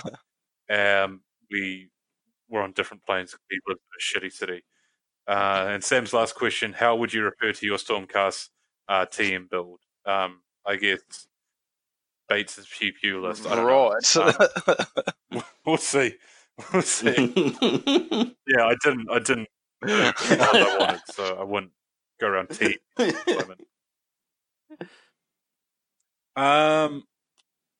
Hayden says that Custom stop Goonboss to check the flask of Aussies stuck in his stupid face bush. what? Flakes. Sorry, Flakes. Yeah, just ignore it. I misread it. I assumed it was regarding alcohol, so I misread. He's trying to think of a good name for his TM build, all right? He's distracted. Yeah. No, not at all. Jonathan Enzor said, did you load of Dice Works and did the Aussies notice? Don't know who that's addressed to. I definitely didn't have any loaded dice. Yeah, we'll say Fraser because he's not here. All the time. Yeah. And he won the most games, right? Yeah. Yeah. And he didn't get all the sports votes, so yeah, someone did notice. Yeah. Dwellers Below said, how did I manage to lose to Smorgan? Nick, that's not actually happened. Sam can't count, and I won the game. Jesse Perkins said, get some shit in about your event, bro. I'd be keen to make the trip across the Dutch if you guys can get a solid sized event. So yeah, we're running Notorious GT, me and Sean, in May at Wellington on the 25th and 26th of May. So last weekend of May, hoping to make it sort of a GT size event, sort of 50 players or more. It's at a cozy club, which has like a bar and food on site. There's a pub quiz, big painting competition, narrative achievements, all that sort of shit. We will plug it at a different time, but for time's sake, I'm just wanting to go through this. But Jesse, I'll get in touch with you and we can go from there. I believe Dan's also looking at running an Auckland GT. September, I think. Yeah, later in the year. September, I think he was talking about. Yeah. So the idea is that we'll have Because at the moment in New Zealand, we don't have like a big CanCon event. Like we don't have one event that sort of everyone comes to like a pilgrimage of some sort to play at. So the idea is that we're going to have Notorious and then we're going to have Dan's event, Auckland GT, and they're going to be roughly 6 months apart. So they're two big events that people can sort of make the trip to. Going over to Facebook questions, Paul asked how did we transport our models without getting them smashed. We spoke about that at the start, so we covered that off. Reagan asked, what was the atmosphere like compared with the scene here, and what did you notice there that is missing from our scene that could be implemented here? I think Maybe maybe it was jump on that. yeah. I'll go. I think maybe it was the size of the people there, the amount of people there, but like the scene was like way younger than what I'm used to seeing anywhere else. Like even in the States and in New Zealand, like there was like dudes in their early 20s that were like fit as shit. Yeah, outside of Sean, we don't have that here. Like, there's like so many muscle shirts there and like dudes with like big deltoids and stuff. It was pretty crazy. I'm the fat Sean. Yeah. The rip Sean. No, you're right. There was definitely a lot younger, and people always seem to be, or maybe it was just the people I spoke to, like fucking way more engaging and just way more into it than what I've experienced sort of locally. People were very, very social in Australia and very happy to talk to you. But again, it was 200 people. I didn't speak to all 200 people. I spoke to, I don't know, heaps of people, 50 people or so. And everyone was absolutely awesome. So I think a lot of that negative side from our side comes from. I think everyone just we're tired. We see each other all the time. We're sort of tired of seeing each other, Sorry, yeah, but I think CanCon had like such a big build up with like the coverage on YouTube, coverage on podcasts, multiple people getting behind it that people were just so excited to be there, and like everyone was just fucking positive, except maybe old mate. There was just such a buzz at the event, even though it was fucking like 45 degrees or whatever it was. Everyone was just so into it, and like, come rain or shine, people were just so happy to be there, so happy to see mates, and like relieved that it's actually finally going and we're not talking about it anymore. We're actually doing it. Everyone was just really excited. I suppose as well. It's like it was as what I saw. To answer Regan's question, it was as friendly as our scene, which is good. It wasn't super cutthroat there, but with that number of players, there was so much variety of armies and so much good hobby. I haven't seen that much great hobby. We've got some good painters here, but there was a lot of good painters there and a lot of beautiful armies. So that was really cool to see. It's sort of like Mecca, wasn't it? Like everyone made the pilgrimage and they're there and everyone just sort of put all the bullshit aside and everyone was really cool with each other. I think that's probably my favorite part of it. And they were really cool with us. Everyone came up to chat to us. It was like, it was really good. Yeah, no, I totally agree. Everyone had time for us, which was amazing. Everyone had time for us. Jono says, how much did you miss Jono? That much. Dan Street sent about 47 questions, like a gent. Why didn't we go for the GK? I didn't know there was one. Because we're cheap. If I knew there was one, I would have... next. How many... No, quick fire. How many fruit tingles do you think Tubbs could do next year and stay upright? No. Views on Australia versus New Zealand playstyle at top tables. Yeah, I didn't think it. Sorry, were you on table 3 at any point? I was briefly, but probably by answer mistake. The question, Lee. And when kill points come back into it, never again. That's a lot quicker. They play quick. On the top tables, very, very like a lot quicker than we have a few players that play quick, but they seem that you could tell that they want. As in, like, their movements are quick, or their turns take 10 minutes, or their army is just the game is. I find that the game is expected to be over within the first 3 turns, which so the game, the strategy and the plans and the movement and everything is over a quick, trying to get that quick victory. I don't know if that's because playing in a big tournament, you don't want to be playing the whole time, or if that's just a thing of certain builds that they were going for being a more combat orientated list that were being built. Yeah, I would agree with that. It wasn't games weren't expected to get into turn 4 or 5 and then be decided then. All my games were decided by I think turn 3 or 2. So yeah, I would agree with that. Points on 5 points for best opponent vote versus 4 for a secondary. So soft scores. I don't think 5 points for best opponent, 4 secondaries. I think were too I heavily didn't mind weighted them. in my mind. But I'm the one that got 3 out of 6. Yeah, it was like I think you had to some have of them. them. Yeah, I think you had to have them weighted at such. I think a way some where of them it's were so- really difficult for some army builds to achieve, though. Yeah, sure. You know, especially when you run to the end, you get in game 5 and 6, and you got like 2 and 1 to choose from. Like, Yeah, Yeah, I would agree with that. I don't think the secondaries were very good.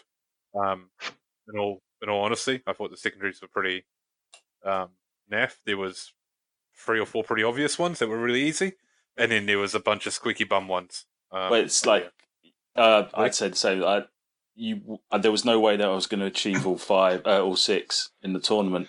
The counter argument is that you could build your lists so that you could try to, but they were a lot more difficult to achieve than the actual GW ones, which we've used before.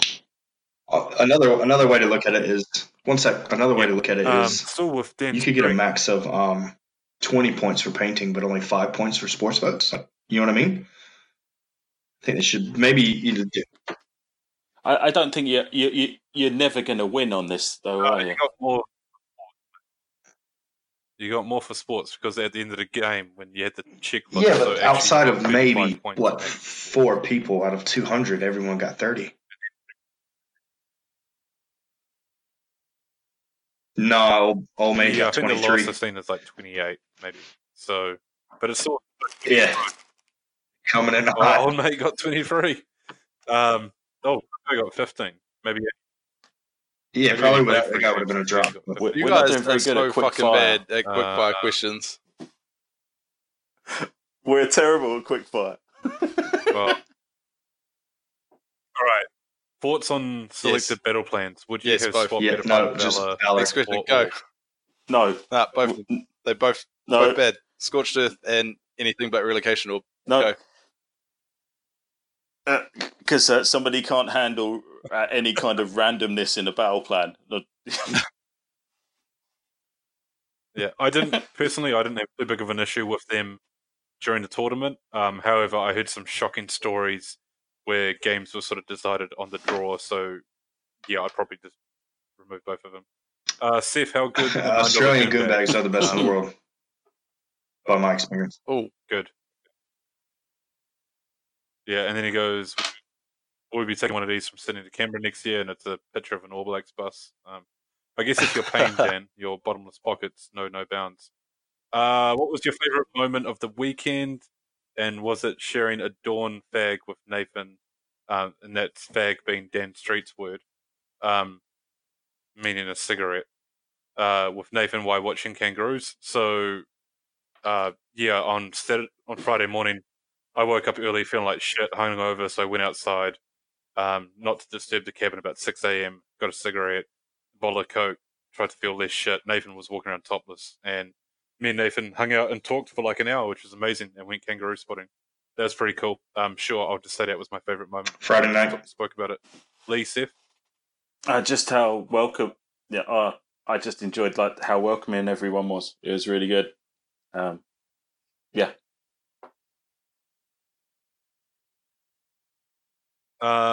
Yeah, quick fire this Friday night. Oh, sorry, Seth, do you have a favourite moment?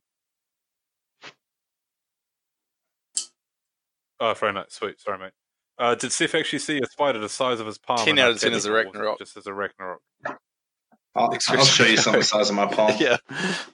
which is code word for his penis. Sean's hand under his bed. Yeah. And then he says, Fort, what do we think about old games as a venue? And lessons for NZ venues. I think we spoke about Jolt. We loved it. Jolt was awesome. We're still going with Dan. Thoughts on terrain plans and placement. 6 from the table, 3, and then 3 per player. Very small number. Looked like they were taking the mick with giant pieces of terrain. So in the players pack, which like none of my opponents knew, you had to place the terrain, you had to alternate it. It had to be 6 from a board edge, 6 from another piece of terrain, 1 from an objective. It was almost impossible to get more than 1 piece on the board with that. It would trigger so the fuck me and my out opponent of both agreed to me place- and you, Sean, like, and would probably we both have couldn't- strokes if we had to do that too often. Oh yeah, me and Tubbs like symmetrical boards. We like it to be. Fuck off. It doesn't work. Needs to be not shit. needs to be 3 inches or less. Yeah, no, it's fine. Random is Yeah, good. I know Lee was a cunt and played it by the rules. I like because he gave me for advantage. Bullshit. We had a practice game, didn't we? Before we went, and we suddenly realised that you couldn't take big. We couldn't fit anything on so the board. we took Yeah. different sizes of terrains to try and fit it in. I think you're right though. If you'd make it 3 inches from the board edge rather than 6, it would have solved a lot of problems. Otherwise, it 3 inches from both. It would have been sweet. but like you say, I not a lot of people seem to know that it was a thing. So No, because every game I started with, do you want to do the scenery? And then people were just like, yeah, I put my 3 pieces here. And I was like, cool, all right, I'm going to put them here. And it was just like, you cool with that? Yep, done. And then the first couple of games, I was like, oh, there's actually rules to it. And then people start trying to play them and they're like, fuck that, it's dumb. And then Dan just keeps rambling on about dumb shit. What did you think of how round timings were handled and how players dealt with running out of time? I didn't run out of time. I finished all my games normally about an hour before the rounds finished, so I didn't have an issue with the 2 hour 45. he's swinging again. One game went 20 minutes to go. No, it's just like my army, and that's sort of part of the reason why I built it. It wins or loses quite quickly. It doesn't really hang around to the end. I shoot you off, or you kill me. Like that's it. Lee, I know you didn't get past turn 1, so you might want to speak about that. I got past round 2 a couple of times. No, you're right with that. I got to round 4 3 times, and then round 3 I think twice, and I only finished 1 game. That's definitely something I'll take into account building the list next year. Like Clint and his team did really well to like wrangle everybody to try and keep to time. There was a few hiccups, but like trying to get 200 players, give or take, sticking to it and keeping the dice down, as Seth said, there was problems. But I think next year you're going to have to take it into account into the build. That's for sure. I think ditching the terrain rules like they were with the placement and all that stuff would help with time. Yeah, I think the best example was in like in the 3rd game. By the time we'd set up the terrain and Pete had never played Sylvaneth, I'd never played the Gloomspite. So by the time we started actually going, we'd already lost 35, 40 minutes. So you were never going to get through a whole game. Oh, fuck your negative play experience. Jesus Christ. What? Well, you know, it's like... Oh, it's just such a bad representative of our country. That's fine. Whatever. Matt Britton would just be fucking spinning heads. Yeah, no, I definitely considered it because I was worried that I wouldn't begin for games. So I took sort of glass cannon army that I did take, was part of the consideration. Plus, I don't like interacting with people. I just like explaining why people have to remove their models after I roll 9 dice at a time. So why did Charles Black create the Tasman Cup, but then he made it a plaque instead? And this is from the man Charles Black himself. Yeah, that was a little disappointing. I did want to say to him, it's called the Tasman Cup, and I wanted to fill it up with alcohol and drink out of it tonight, as you would after winning a cup of some sort, but it's a picture of a kangaroo and a kiwi rubbing heads instead, which I believe was his wife drew, or is it a family member? I think it was his wife did it. His wife did it for him. It's awesome. Yeah, no, I mean, it's cool. It's really cool. I can't complain. It's on my wall. I'm looking at it right now.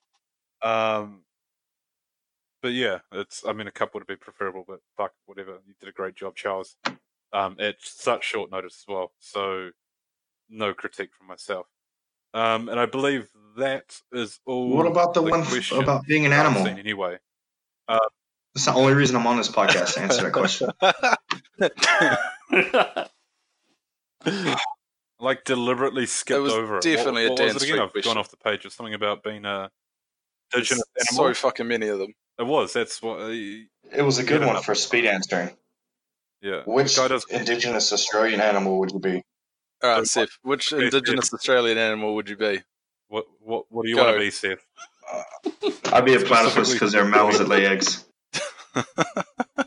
You just want to shoot stuff out your butt. Come to Bali next time. I'll show Yeah, you that's how the to do it. coolest thing ever. Yes, I'm in. 100% at Bali. The other cunts have to Oh, answer God. too. I want to be a kangaroo so I can put stuff in my sack.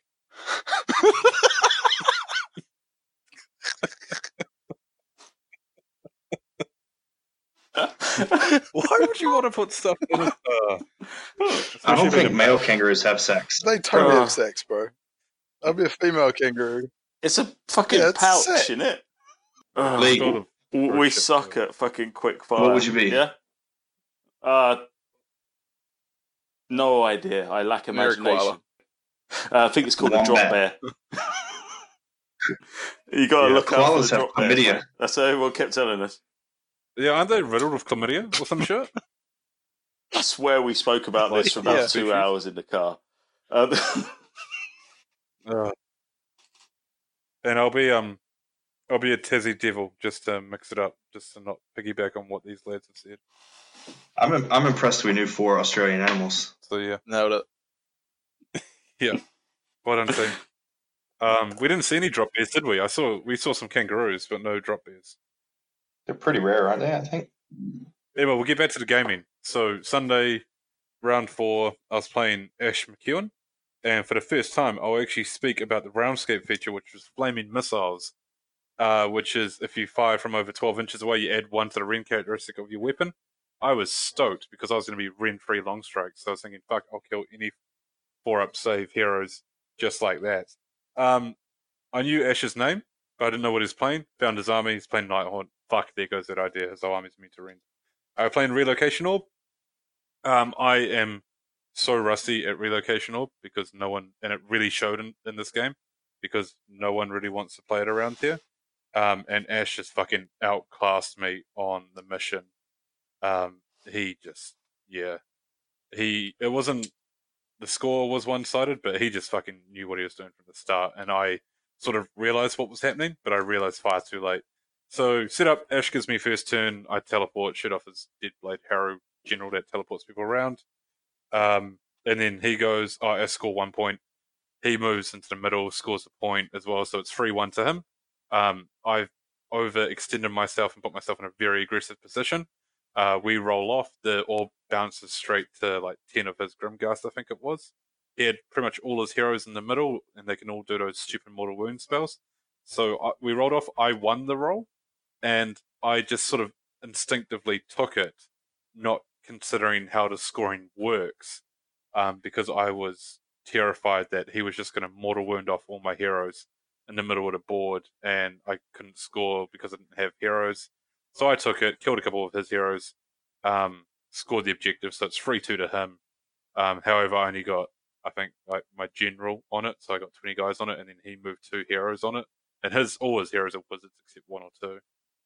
So then he capped it. We rolled off a turn 3.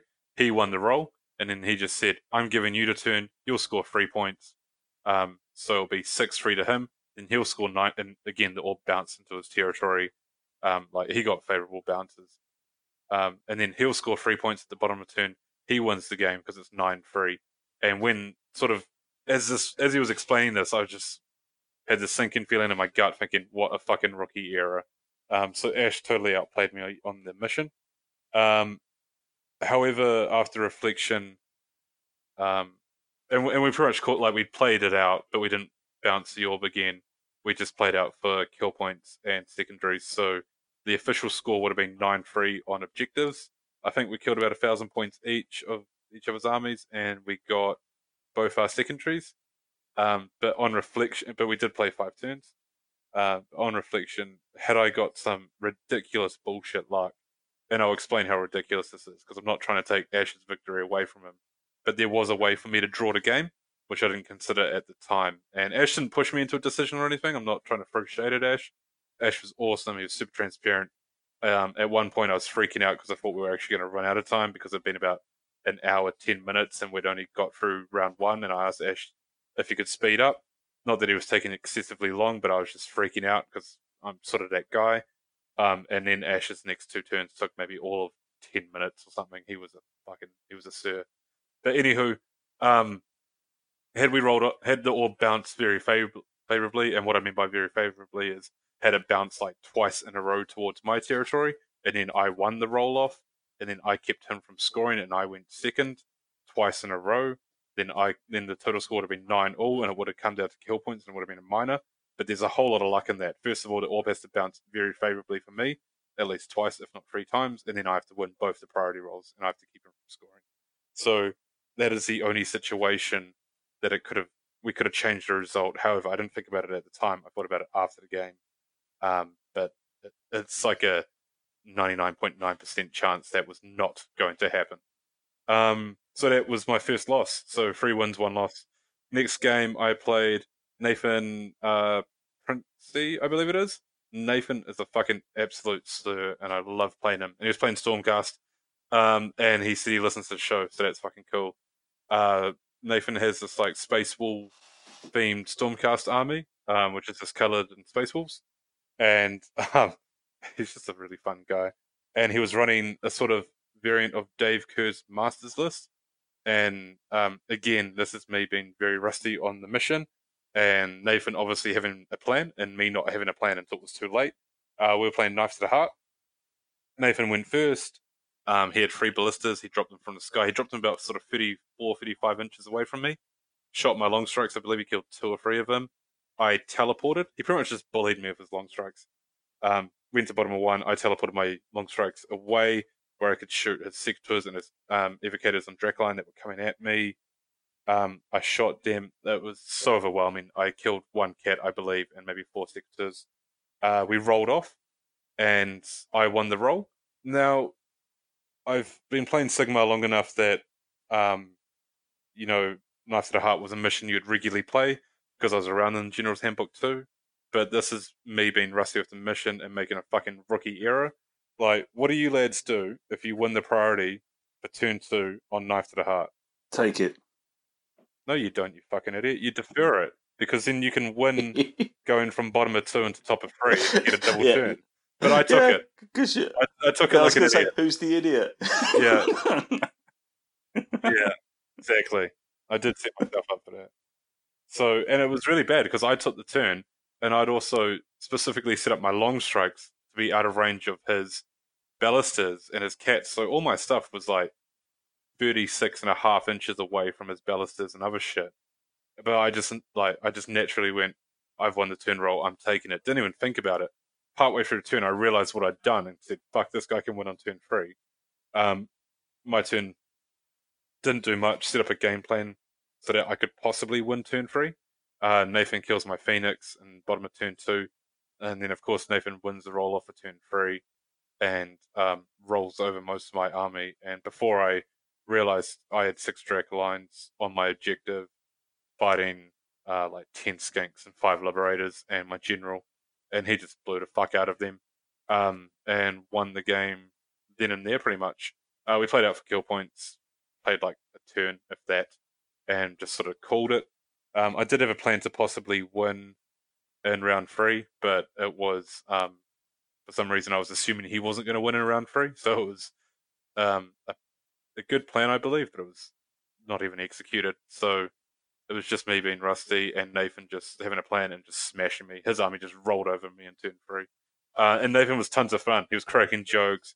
He was fucking into it. He does this little pause thing with his hands, which just cracked me up every time. And he brought me a Coke at the end, which was awesome. So I got fucked and I got a Coke. So that's it's not a bad day, I guess you'd say. Round 6, so 4 wins, 2 losses, all secondaries scored at this point in time. Round 6, played Focal Points against Tristan Smith, one of the Bendigo lads. Tristan was great because I was feeling a bit down after losing 2 games in a row, and just had a quick chat to Tristan before the game about just wanting to talk shit and have a good time and have some bants. And I cannot believe Tristan did not punch me in the face by the end of this game. He was playing the Daughters of Cain Hagnar. I won the game. It was quite a sort of grindy, tense game, but the game sort of declared itself by turn 3. Essentially, I won the game by shooting off his Cauldron in turn 1 with my hero phase and my shooting phase shooting, which was amazing. He didn't roll very well at all for his saves. Then I countercharged him with Aether Wings as he tried to roll over 50 witches and 30 Sisters of Slaughter over my army, and I just keep countercharging with the Aether Wings to keep tying him up in combat so he couldn't charge me.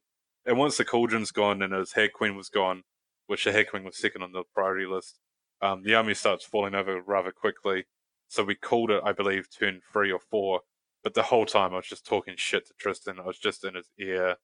I was walking around the table and sort of leaning over his shoulder as we were just joking, and the bants was flying, and I can't believe he sort of allowed me to talk as much shit as I did during the game.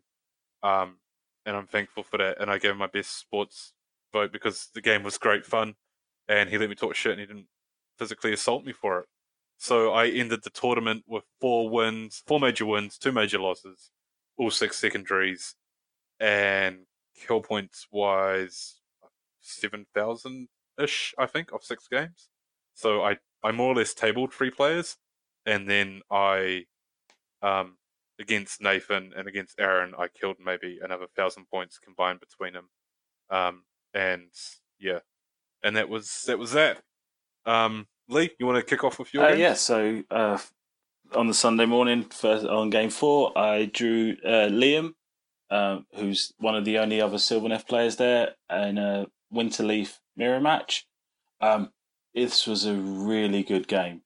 It was I think it was Sylvaneth versus Sylvaneth is always going to be tight, but yeah, this was really cool. Probably my best game against another Sylvaneth player I had.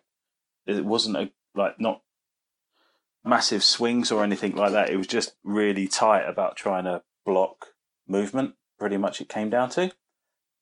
Yeah, and again, I was my game plan was to try and block off half a board so that he couldn't put trees down, and then rely on my faster units. Liam outdrops me, so I assume he's going to go first to try and drop any trees that he could, but he gave me the first turn, which caught me off by surprise a bit. So I knew that I could get my big unit into the middle to try and score first of all, so I was going to do that, but he left a small gap just at the back of his deployment. Now, in hindsight, I don't know if this was a good idea of mine, or well, in hindsight, it's a bad idea. But I could fit in 5 of my eels by sacrificing 1 or 2 off, I can't remember, and would have a 9-inch charge. Now, the reason that I thought it was a good idea was that he had his 2 branch witches, 1 branch witch and 2 brass wraiths there, and they were all his casters to be able to bring on woods. So I thought it was a good gamble to try and put the eels into the back of them. And if I could take out the ones that had the Acorn and Verdant Blessing, then everything else he had on the table would be walking, while I still had a Lariel that could fly around. Got the 9-inch charge, but just. So I needed another inch to be able to get into into the middle of the wizard, so I could only get to 1. Put everything into what I could into that wizard, but I didn't realise that he was in mystical and that Durfu was in range to pass the wounds on. So I think I put 12 wounds into the wizard, and between the mystical and the passing them on to Durfu, she only took 4. Come back, he managed to kill another one of the eels, and then I rolled a 6 for Battle Shock twice with the reroll, so the rest of them all left as well. So that didn't quite go to plan. the objective moved around, and it was just counterplay, trying to move units around to try and stop. I took the turn in for 2 for relocation orb, so score another point. So I was 2-0 up. Third turn, again, it just popped down behind me. So I took that, so I was 3. So going into this, I knew that if I could stop Liam scoring, then I could get away with the game. But the thing with Sylvaneth is there's always options, and this is where you see, you're playing a good Sylvaneth player, was that you could see Liam working out what he could try and do to get there. And yeah, so that was the game. After the game, I'd realised that we'd played a rule wrong, and I spoke to Liam, and who was an absolute gent on the table. He was really good. Like I say, I couldn't have asked for a better opponent, not only from a tactical point of view for against Sylvaneth, but just with the rules and everything. It was like really cool. So there was a query, which we'd agreed at the table would have been fine, and then when thinking about the rule that we'd played wrong, so we'd shook on the result, went away, and then I realised that we'd played a rule wrong. I'd gone back to speak to them and the TO, and to his absolute credit, Liam offered a roll-off, which I won, and then I felt like an absolute dick instantaneously. And so that's one thing to take away from the tournament, was just not getting caught up in actually trying to going for the win all the time. And I shouldn't have, like I say, we shook at the table and it should have been that. But like I said, to Liam's credit, he offered a roll-off and I won. I took that. So went away with that with a major victory, and then that made me play. That meant I was playing Ash in the next game. Sorry, Lee, can I just jump in quickly on that one? I totally agree, because at the time, because we had a quick chat, sort of as it was being revealed about a possible change of result, and at the time I was like, "Oh, absolutely, it needs to change, etc., etc."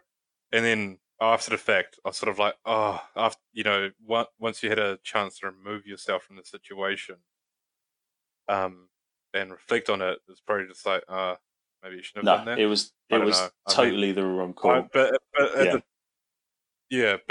at the time, I 100% supported the rules change. So I was caught up. I mean, I wasn't even involved. I wasn't even playing. I wasn't at the table.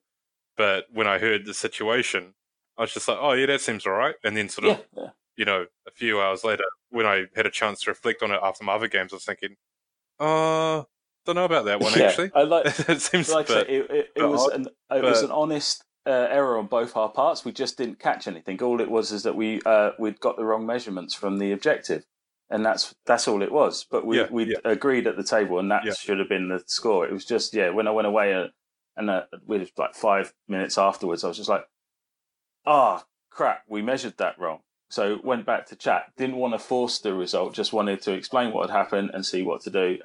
But it didn't feel right when we'd agreed it, and it should never have happened.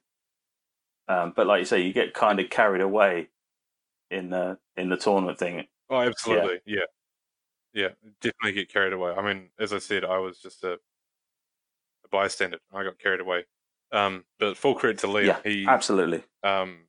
I chatted to him shortly after it, and he was an absolute sir about something that could have been a very potential messy situation. Anyway, your game 5, I was going to say, the last thing to say on it was it just otherwise than that, like I said, it was the most tactical Sylvaneth game I've had, where not a great deal was happening, but a lot was happening that you could see from a Sylvaneth point of view. And then for this to happen was just not a great way to finish the game. And like I say, I'm really looking forward to the rematch, and we'll see how we go with that. The next game was against Ash, and like I say, I was a bit. My opponent. We were playing Knife to Heart. This is where the whole thing about space denial starts to fall apart. Is that it's the idea of the Dryads is to block and control as much terrain as you can, and not allow the opponent to do what they want. what I did on setup here was I left a small gap, and it would have only been about 2 to 3 inch square in my backfield. And Ash managed to spot it just on a look, just asked me to measure. And as soon as I measured between the two units, I saw the gap that I had. Now, that would normally be okay because you wouldn't be able to fit a decent sized unit in that gap. But because it's Nighthaunt, he managed to get his general, which was the Dreadblade Harrow, across into that gap, and then he can bring other units behind. So straight away from his turn, like after my first turn, I was on the back foot because he'd managed to. I knew that if I didn't deal with these units there, that he'd be able to move, slowly bring the Gringars over, and all the other units would come through. And the Dryads didn't do enough damage that turn to kill them, so I started just castling up basically because I couldn't break out. He'd screened out really well. So even though I could get woods down, I couldn't teleport to other woods to be with the 9 inches. So pretty much from my turn 2, I knew I was going for the minor loss. And it was just a case of trying to make sure I had enough bodies round my objective to make sure that it was a minor, not a major loss. To this point, I even brought the I brought the eels on in a defensive way to make sure that I could take out anything that he was bringing on to go for the objective. I did have one chance to go for it in turn 2 into 3, but it was one of those where it relied on this happening and then this happening and then another roll. So, like I say, it'd been that one little gap had just opened up all the defense, and the rest of the game was just trying to castle up and hold on. But yeah, like Ash, it's great, great opponent. You could tell. I spoke to him because I said like about how he'd set up so well that it stopped me from teleporting. He said he'd played a lot of Sylvaneth and he'd practiced this particular mission quite a bit, so his spacing between his units was just top notch, really, really good. Managed to get my secondary in that where I hadn't got it in the game against Liam. So going into the final game, I was 4 majors, 1 minor loss, and 4 objectives. And I went up against Ken. Still in the hunt, but I was, like I say, I was just knackered at this point. And I went up against Ken and his Alpha Strike-ish, lots of eels, Deepkin list. And again, like I say, this was the only game that was over really in turn 2 from a point of view that I couldn't win. But we played it all the way through because obviously kill points and secondary objectives were important. Setting up, I put the barriers. My big mistake here was that I made my big unit of Dryads go for the center objective straight away. Thinking that I'd be able to take the initial attack from the eels and still there. What I didn't account for was that with the speed of the second unit, him being able to hit the Dryads from both ends, so that they had 12 eels going to 30 Dryads, and even though there was a few left, there wasn't enough to hold the objective. And from that, it became more difficult to push out. I made a big error in turn 2 by putting Alarielle into the wrong unit. That meant she then got charged by eels. And again, with all their damage on the charge, that just didn't go very well. I think playing a 6th game is hard when you're not used to that. So I really enjoy playing 6 games, but I think you have to tailor your list as well a bit better to know that you're not, that your list plays, you don't have to play your list as well. You need to be able to let the list play itself, if that makes sense. But yeah, no, Ken was cool. He halfway through the game, he realised that he was in the hunt for best order, so he made a real push to try and go for all the kill points and the secondary objectives, and was just trying to chase down my wizards as I was teleporting them around, still trying to score the odd point in here and there. But yeah, that was it. So I finished in the end with a major loss. So finished with 4 major wins, 1 major loss, 1 minor loss, and 4 objectives. So yeah, that was me. Not too bad. Yeah. Not too bad. Although we'll get to it, but the secondaries, sort of as Seth said earlier, worth their weight in gold, really. Yeah. So you had to grab as many of them as you could. But you'd think with 4 major wins, 1 minor loss, and 1 major loss, you might be sort of top of the sort of 4 and 2. Not really, because with my kill points, because that was the next. No, that's right. Yeah, because you can't kill shit. No, I can't kill shit. Yep. To be honest, I killed more in the 2 games that I lost than I did in the games that I won. So that was obviously, just kill less and you win.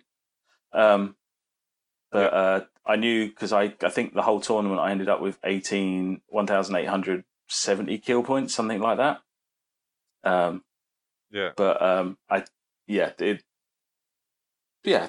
That was always, we spoke about it before, that was always going to be a problem with my list, and the way that I play that list is that it's never going to kill a lot. So if you start losing the objective game, it's hard to claw back in. You're kind of relying on setting up those defenses first and then trying to force a mistake that you can capitalize on. But if you make the mistake and they capitalize on it, then it's hard to get back in the game. And like Alariel's great, but she does die quickly if people target her. Yeah. So, and we talked about the eels already. If people slow them down or stop them charging, yeah. But yeah, no. Overall, it was really cool. I ended up finishing 28th, which I'm more than happy with. If you told me that going into the tournament, at the end of the tournament, you kind of, because you'd worked. All right, you can edit. You can edit that bit out, brother. We were meant to do that at the end, man. All together, we're meant to reveal our. How you've ruined this event. I don't need it, so that's not going to happen. Seth, mate, you want to cover off your last few games, and then we'll look to do results and wrap it up. Yeah, bro.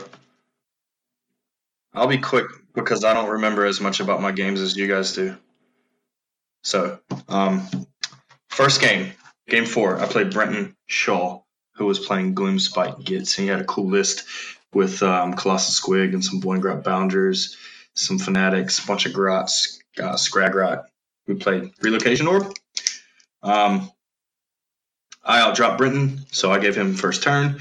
He moved to the middle, took the point, scored 1 point. I came in bottom half of my turn, pushed all my shit to the center, reclaimed the point, got 3 points. Turn 2, I won priority. I gave him turn 2. The orb bounced towards me. He was too chaffed to get anywhere near it, so he got nothing, and I got 3. He was killing the shit out of me this entire time, and I was doing nothing but blocking him from getting the orb as it kept bouncing towards me continuously. This game was really strange because Brenton actually tabled me, and I killed none of his army, 0 points, and I got a major victory. So I think that's pretty impressive. I just was able to hold him off and keep my stuff alive long enough and do enough damage to him to keep him away from scoring. And that's really what that particular mission is about. The luck of the bounce of the orb and then scoring 3 points each turn, which I was able to do. So he was pretty gutted at the end of the game because it came down to we sorted it out and he needed turn 4 and turn 5 priority to win the game, to get a minor victory, because he would have needed to score 3 points each turn. We rolled turn 4 priority and I won. I said, cool, man, I win priority, you can go first. So he could have only scored 1 point that turn and not scored, and he sort of just dropped his head and stuck his hand out because he knew that he had lost at that point. So that put me at, after game 4, I was on 3 wins, 1 loss. I did not get my objective in that one, so only 2 objectives.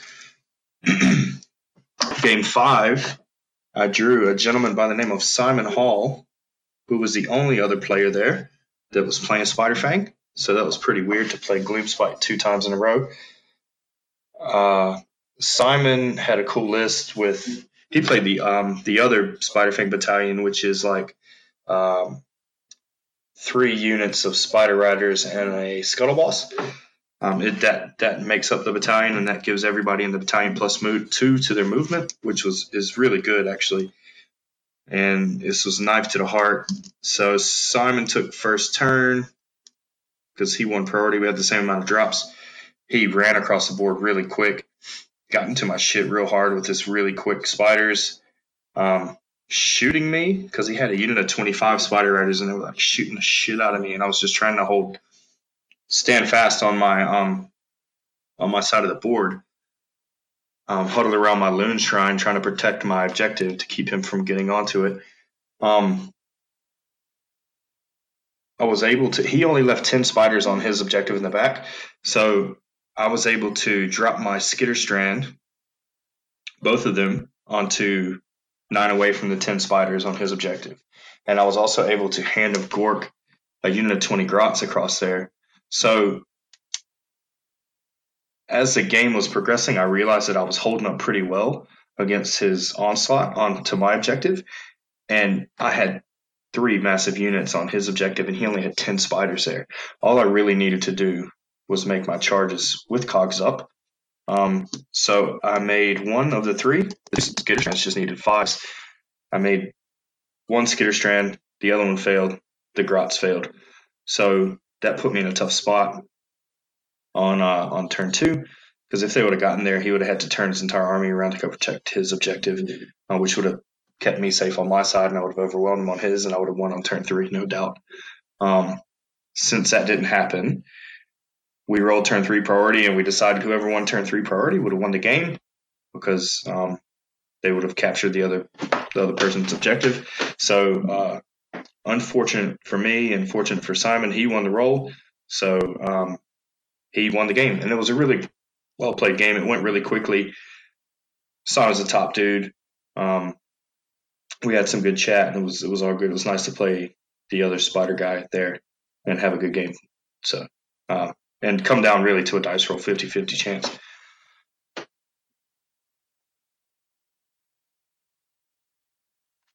Game 6, I played Paul and his Swift Hawk agents, and it was really cool to play Paul because he's a really cool guy. I met him on Friday. He was real awesome to hang out with over the weekend. He was also staying at the Caratel. He's a big wrestling fan, and I also like wrestling, so that was one thing that we kept, bringing up in our conversation at the table and having laughs about and stuff like that. It was fun. In this game, I told Paul straight away, I was like, dude, I'm going to do something completely different. I'm going to play real aggro. I never do this. I'm usually real cagey, but I'm going to switch it up and play a different style in this game. And I did. I dropped my Skitter Strand behind his army. I tied up all his buffing units, also tied up all his shooting units, and put him on the back foot from the word go. He wasn't able to shoot me with anything. And I was just able to score points while he was trying to chew through my big spiders. And then I put the Spider Riders in on the other side of his army and sort of sandwiched him in and kept scoring points, and he wasn't able to score really anything. By the end of the game, he killed about 1,200 points of my army, and I killed about 600, 700 of his. So that was my biggest kill point game of the weekend. But he just wasn't able to keep up with me with objective scoring. So I got a major victory there. Did not get the objective. So I finished 4 wins, 2 losses, 3 secondary objectives, and 1,740 kill points over 6 games. Not a lot whatsoever. It's 300 points per game, man. So bad. Yeah. Bro, Brenton, my game 4 opponent killed more of my army in 1 game than I killed of every other army in 6 games. Yeah, I think the most kill points scored across the whole tournament. I don't think anyone killed 11,000 kill points. I'm just trying to skim the results to see. There's about 4 people that got 10,000 kill points. I don't think my army's killed 10,000 points in the 2 years I've been playing it. Yeah, Daughters of Cain, I'd have to agree. Corruption Overlord. Probably get the most kill points against me. Yeah, well, that's if your army wins. Or was that because you run your own units through the trees? I don't lose any of my units running. My units running through your trees, but So we'll just quickly recap the results and then just end the show, I guess. So I came 18th with my Stormcast Eternal. 4 majors wins, 2 major losses. I got max sports. I also got a best sports opponent, a best favorite opponent. I got 7,260 kill points to be exact, and I got 6 secondaries. So there was 4 of us, all about the same score, between 18 and 21, 22. However, I got the most kill points out of them, so I separated myself. So I finished 1 behind Adam Burt, who finished 17th. So I got 3rd best Stormcast as well, and I don't know about order. So I finished highest out of all the Kiwis that went. Fraser Baker, who also went, got 5 wins, as we said, but as we sort of mocked earlier in the show, he didn't max out on his sports. He got, I believe, 4 major wins, 1 minor win. Is that correct, guys? I think so, Yeah, that's right. With his Mega Kinnanugal, and he came 23rd, so 5-1 and went 23rd. I believe he was the lowest ranked 5-1, and that was simply because he didn't get a sports vote. I believe it was. Had he maxed his sports scoring, so had he got a sports vote and got 30 points instead of 29, he would have came 13th, I think, or 12th. So it was really tight at the top. It was really, really tight at the top. So me in 18, Fraser in 23. Lee, you were next at 28, was that right? Yeah, 28. So Yep. I knew And- once you start losing games and not making your secondaries, if you don't kill shit, you're just going to start plummeting. Yeah, again, you're in a logjam because you've got 149 overall points, and you came 28th, and Sam Morgan also has 149 points, who came 24th. So again, there's another sort of 4 or 5 guys there, all at the same points level. So again, the points are all very tight. Steph, I believe you were next. Is that right? You came 45th? Yeah, I was 45th, last of the group. Yeah. But I was number 1 in the hearts of the CanCon players. Yeah. And again, 141 points. You're in a massive log jam again.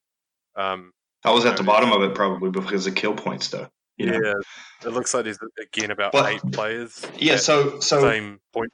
what's really crazy is Had you scored 1 more point, you would have been 39 by the looks of it. yeah, but I came 45th, right?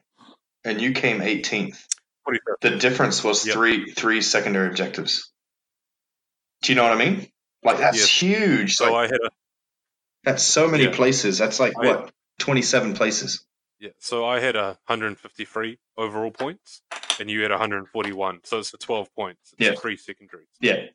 So there's, it's 20, as you said, 20 places, or actually more than that, of difference. But we always knew the top was going to be like that. The top is very jammed. I mean, had I turned one of my losses into a major win, I would have been 5th or 6th. Yeah. Had I got a minor win, I think I would have, instead of a major loss, had I got a minor loss instead of a major loss, I think I would have been like 13th or something. So it's all very, and I mean I think that's a credit to the TOs and how they've sort of split the pack up with the secondaries having 6 rounds and then also the kill points. And I believe, and Mr. Shorts didn't play. Obviously, he was on the coverage, so he doesn't have any results. And then I believe James was about 120th or something. 124 maybe. 140. So James got, with his Megakin, he got 109 tournament points. So, and again, he's in a big log jam. There's about 4 or 5 players that have the same amount of points, so it's all very tight. Had he got 1 more point, he would have moved up like 5, 6 spots. So he got 109 points. So again, there wasn't much difference between you two as well, or any of us really. And that was the Kiwi contingent. So I slightly missed out on my goal, although at the time, had you said, because we didn't get results, so I think it was about 2 days outside of the top 10. And after going 4-2, I thought I was going to be maybe sort of early 30s, maybe late 20s if I'm lucky. So coming 18th, I'm pretty happy with. Fraser coming 23rd, I assume he's happy with. I don't know. I haven't really spoken to him about it, to be honest. So I don't really want to speak to Fraser. Yeah, he's got to Lee, be gutted obviously, about you want those it to be sports top scores, though, man. To be honest, because Oh yeah, I naturally assume he's gutted, especially as because he got a lot of kill points. So he got 8,930. So he probably would have been. That's near like 5 times more than Lee and Seth. I was going to say, and Yeah. Seth. Okay. I'm not forgetting. 8,930 times more than Lee, to be exact. It's So, just yeah, numbers. I think he'll be gutted by that. There was a couple of people higher than him who also didn't get a favorite sports score. So I don't know. Maybe that's something to take away. I don't know. And then Lee, you wanted to be top 20. You came 28. I said top 50 was what I was going for. Sorry, top 50. Yeah, obvious- top 50. My bad. yeah. It's late. So, going on Saturday, I was hoping that I'd get a better finish on the Sunday, but I'm more than happy with top 50 and just the general experience of going for it, and I think it better prepares us when we all go back next year. were you top Sylvaneth or was Chuck? Absolutely. No, Chuck was top Sylvaneth. Yeah, and Chuck finished. Where did Chuck finish? 13th. Yep. So, yeah. So there was daylight. Yeah. Yeah, there was a bit of a gap there. He would have had 5 wins, right? And then Seth, 45th. He had 4 Uh, wins and a minor loss, I believe it was, and all his secondaries. And a ton of kill points. 6,000. I guess that's a lot for Sylvaneth. I don't know. That's a lot for Sylvaneth. Yeah.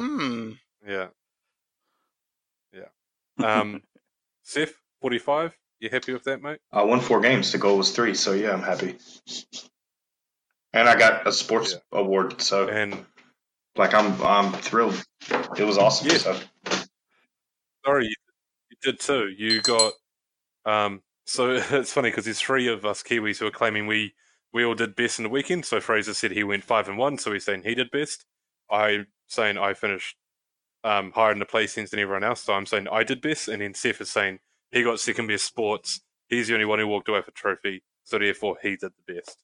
I think we'll leave the listeners to decide that one because I don't think any of us are going to admit who actually did the best of the weekend. But I think we can all agree we had a fucking awesome time. Would 10 out of 10 do CanCon again? Nothing but love for everyone. Smooth event. That many people. The only hiccup was 5 dickheads didn't hand in their books after round 1, so that meant the rounds were pushed back by 20 minutes, maybe? I don't know. I can't remember. But a bunch of people went for lunch and didn't hand in their score sheets. Bound to happen with 200 people. Can't really fault the TOs for that. It's just players not being aware of what's going on. Yeah, that's my thoughts on it. Would absolutely go again. Loving it. Looking forward to going next time. Never had such a great Warhammer experience in my life. Can't wait to do it again. You guys, you got anything else to add, or is it more just blowing smoke up Australia, CanCon, and Clint's? Yeah, same stuff, man. Like I've played Warhammer in Absolutely. 3 countries now, and different other games as well. And like I've been to 100-player tournaments in America and Masters, U.S. Masters, and New Zealand Masters, and CanCon was by far the best event I've ever been to. But like by far, blows everything away. Nothing else even compares to it. And Lee? Yeah, more of the same. It's given us another a big thing on the calendar to try and aim for each year. So Yeah, mate. Thoroughly enjoyed it. Looking forward to going again next year, and hopefully there'll be a few more of us going across. Like I say, Clint and his team do such a good job. It's awesome. Yeah, absolutely. They were fantastic. They were absolutely fantastic. Seth, sorry, just revisiting a topic just gone. You were second best Gloomspite, is that right, mate? Yeah, I was, and 4th best destruction overall. So yeah, I think Joel Hennessy Yeah, I was just came 16th or so. 16. Yeah. Yeah, he was 3 points ahead of me. Yeah, so I'm just looking at that now because I was just skimming sort of the factions, and there was quite a few Gloomspite, wasn't there? There was a 11, dozen or 11, so. I believe. Yeah, 11, and you got second best sport. Yeah. So fucking good job, man. Good I job. think that Gloomspite will perform better in the next few months than they did at CanCon, so I'll take it when I can get it. Bro, the book was 2 days old, and you hadn't played with your army, so you know, I think you did pretty well. Wouldn't sell yourself short, and I think we all agree the army, on paper at least, with some of the combos we've seen and the power in that book, I think it will be shaking up the meta come, the sort of natural 3 to 6 months it takes people to build armies and test them and actually get them tournament ready. Yeah, other than that, is there anything else to add? Otherwise, we'll just wrap it up there, lads. Were we going to talk about list changes, or are we just going to leave it? Oh, yeah, we can talk about list changes quickly. What would I change from my shooty list? If I was taking more or less the same basic idea and the same list to CanCon again, I'd possibly drop the Lord Arcanum for a Lord Incantor. My army was always going to be weak against heavy magic armies, yet I never faced a heavy magic army. My army was more designed to kill that Arcan or that Nagash hiding behind 40 Grimghast Reapers. So I would possibly drop the Lord Arcanum, make him a Lord Incantor, which would give me 40 points, and then I'd change my 5 Secretors into another unit, 5 Judicators. So just add more shooting, simply. Or maybe I'd just go balls to the walls and just chuck in more long strikes, but I doubt it.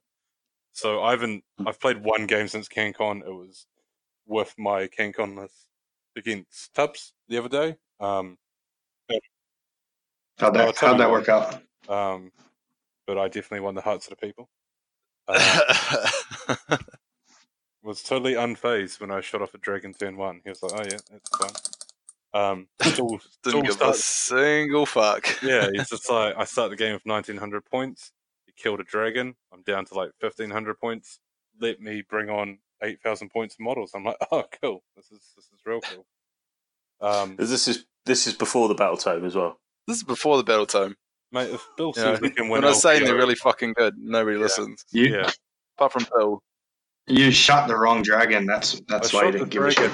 You should have shot the one that can summon. Side, so I wouldn't get countercharged by 4 other dragons. With like the only.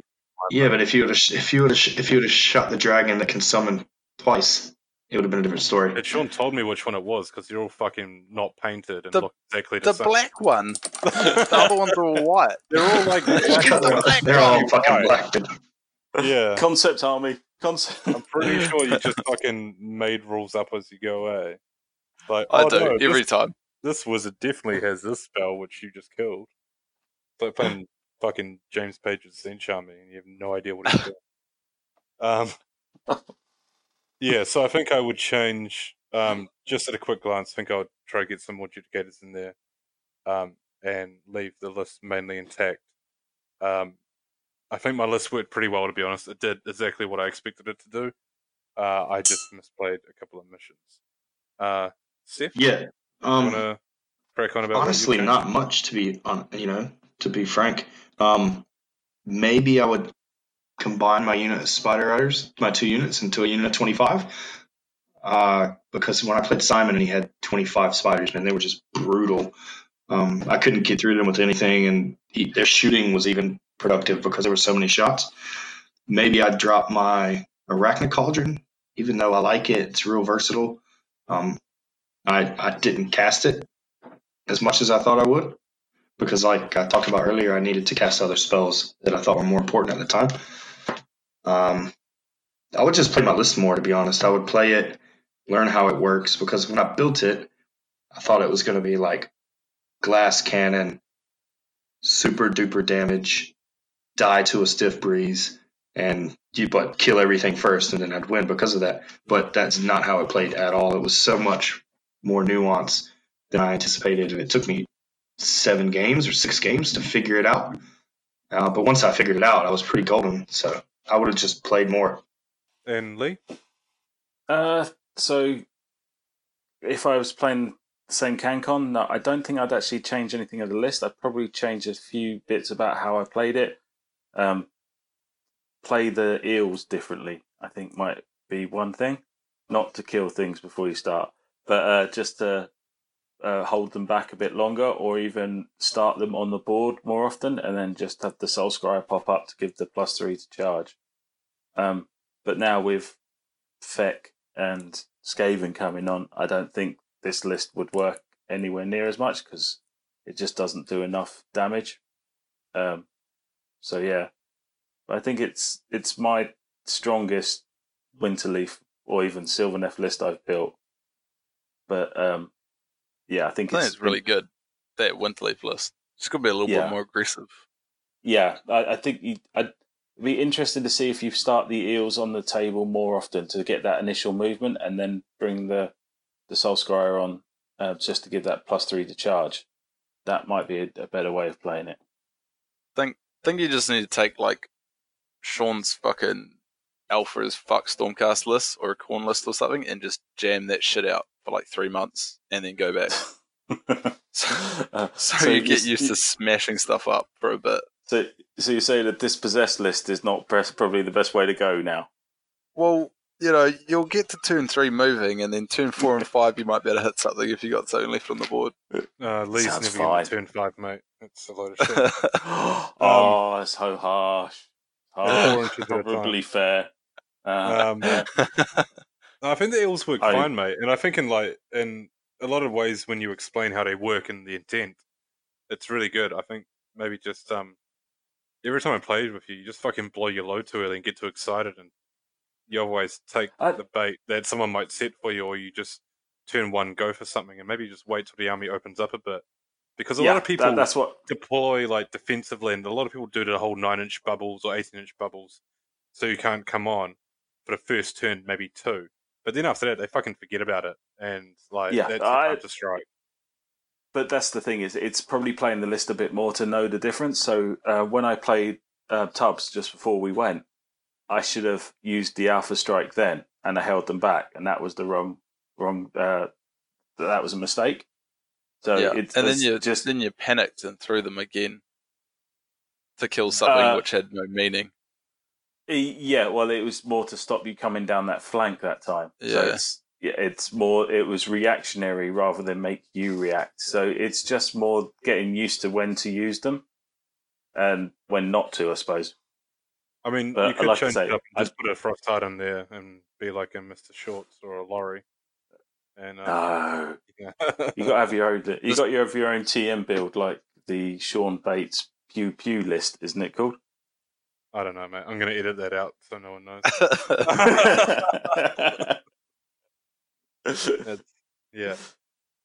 Yeah.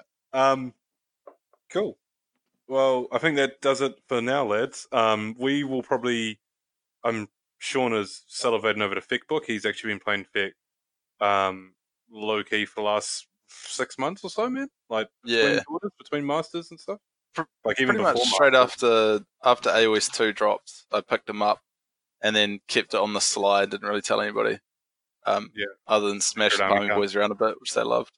Yeah, and I got to play it firsthand the other week, and I wouldn't say it's as broken as all get out. I just think you're a good player, to be fair, and it's going to be interesting to see what happens because I've heard nothing but good things about it. But I think you're keen to do a fix show. Is that true? You want to do one of those? Oh yeah, totally. Pretty much, you can just sit there, just masturbating over this book for 2 hours. I'll record you making noises. We need to do a Gloomspite show, bro. Yeah, we do as well. So now that you guys are hooked up, see if we can get this done because we're doing it over the internet. We did try record one in person with about 8 people, and I listened to some of it, and it sounded fucking horrible.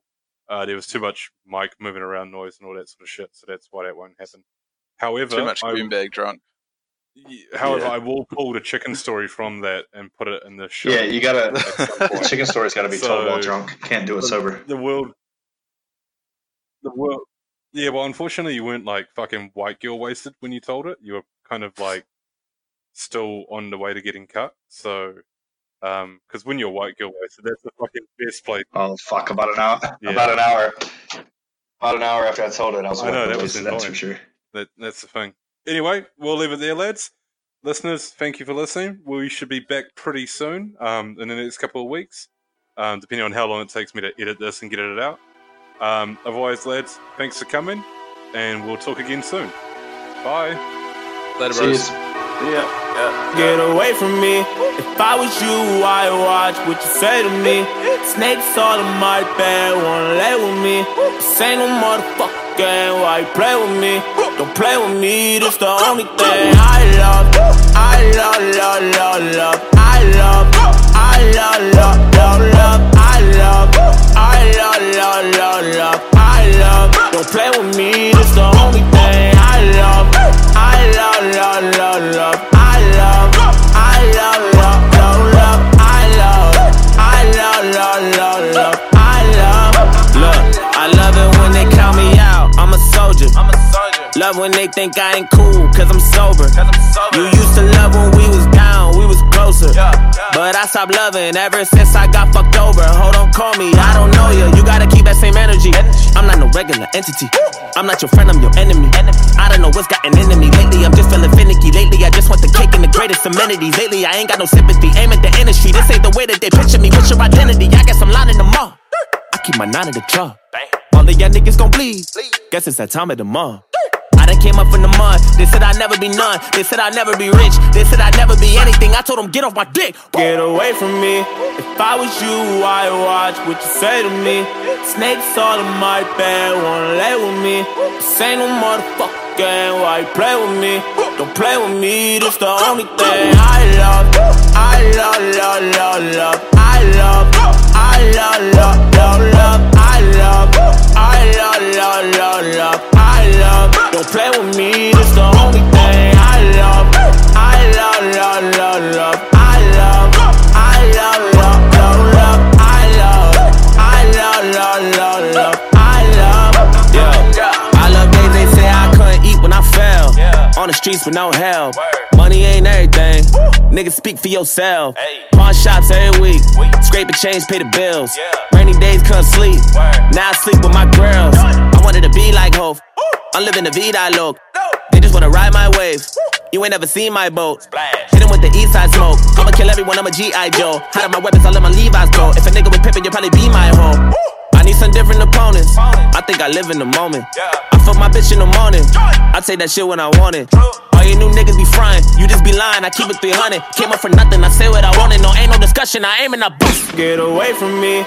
If I was you, I'd watch what you say to me. Snakes all in my bed, wanna lay with me. This ain't no motherfucking game, why you play with me? Don't play with me, this the only thing I love. I love, love, love, love. I love, I love, love, love, love. I love, I love, love, love, love. I love, don't play with me.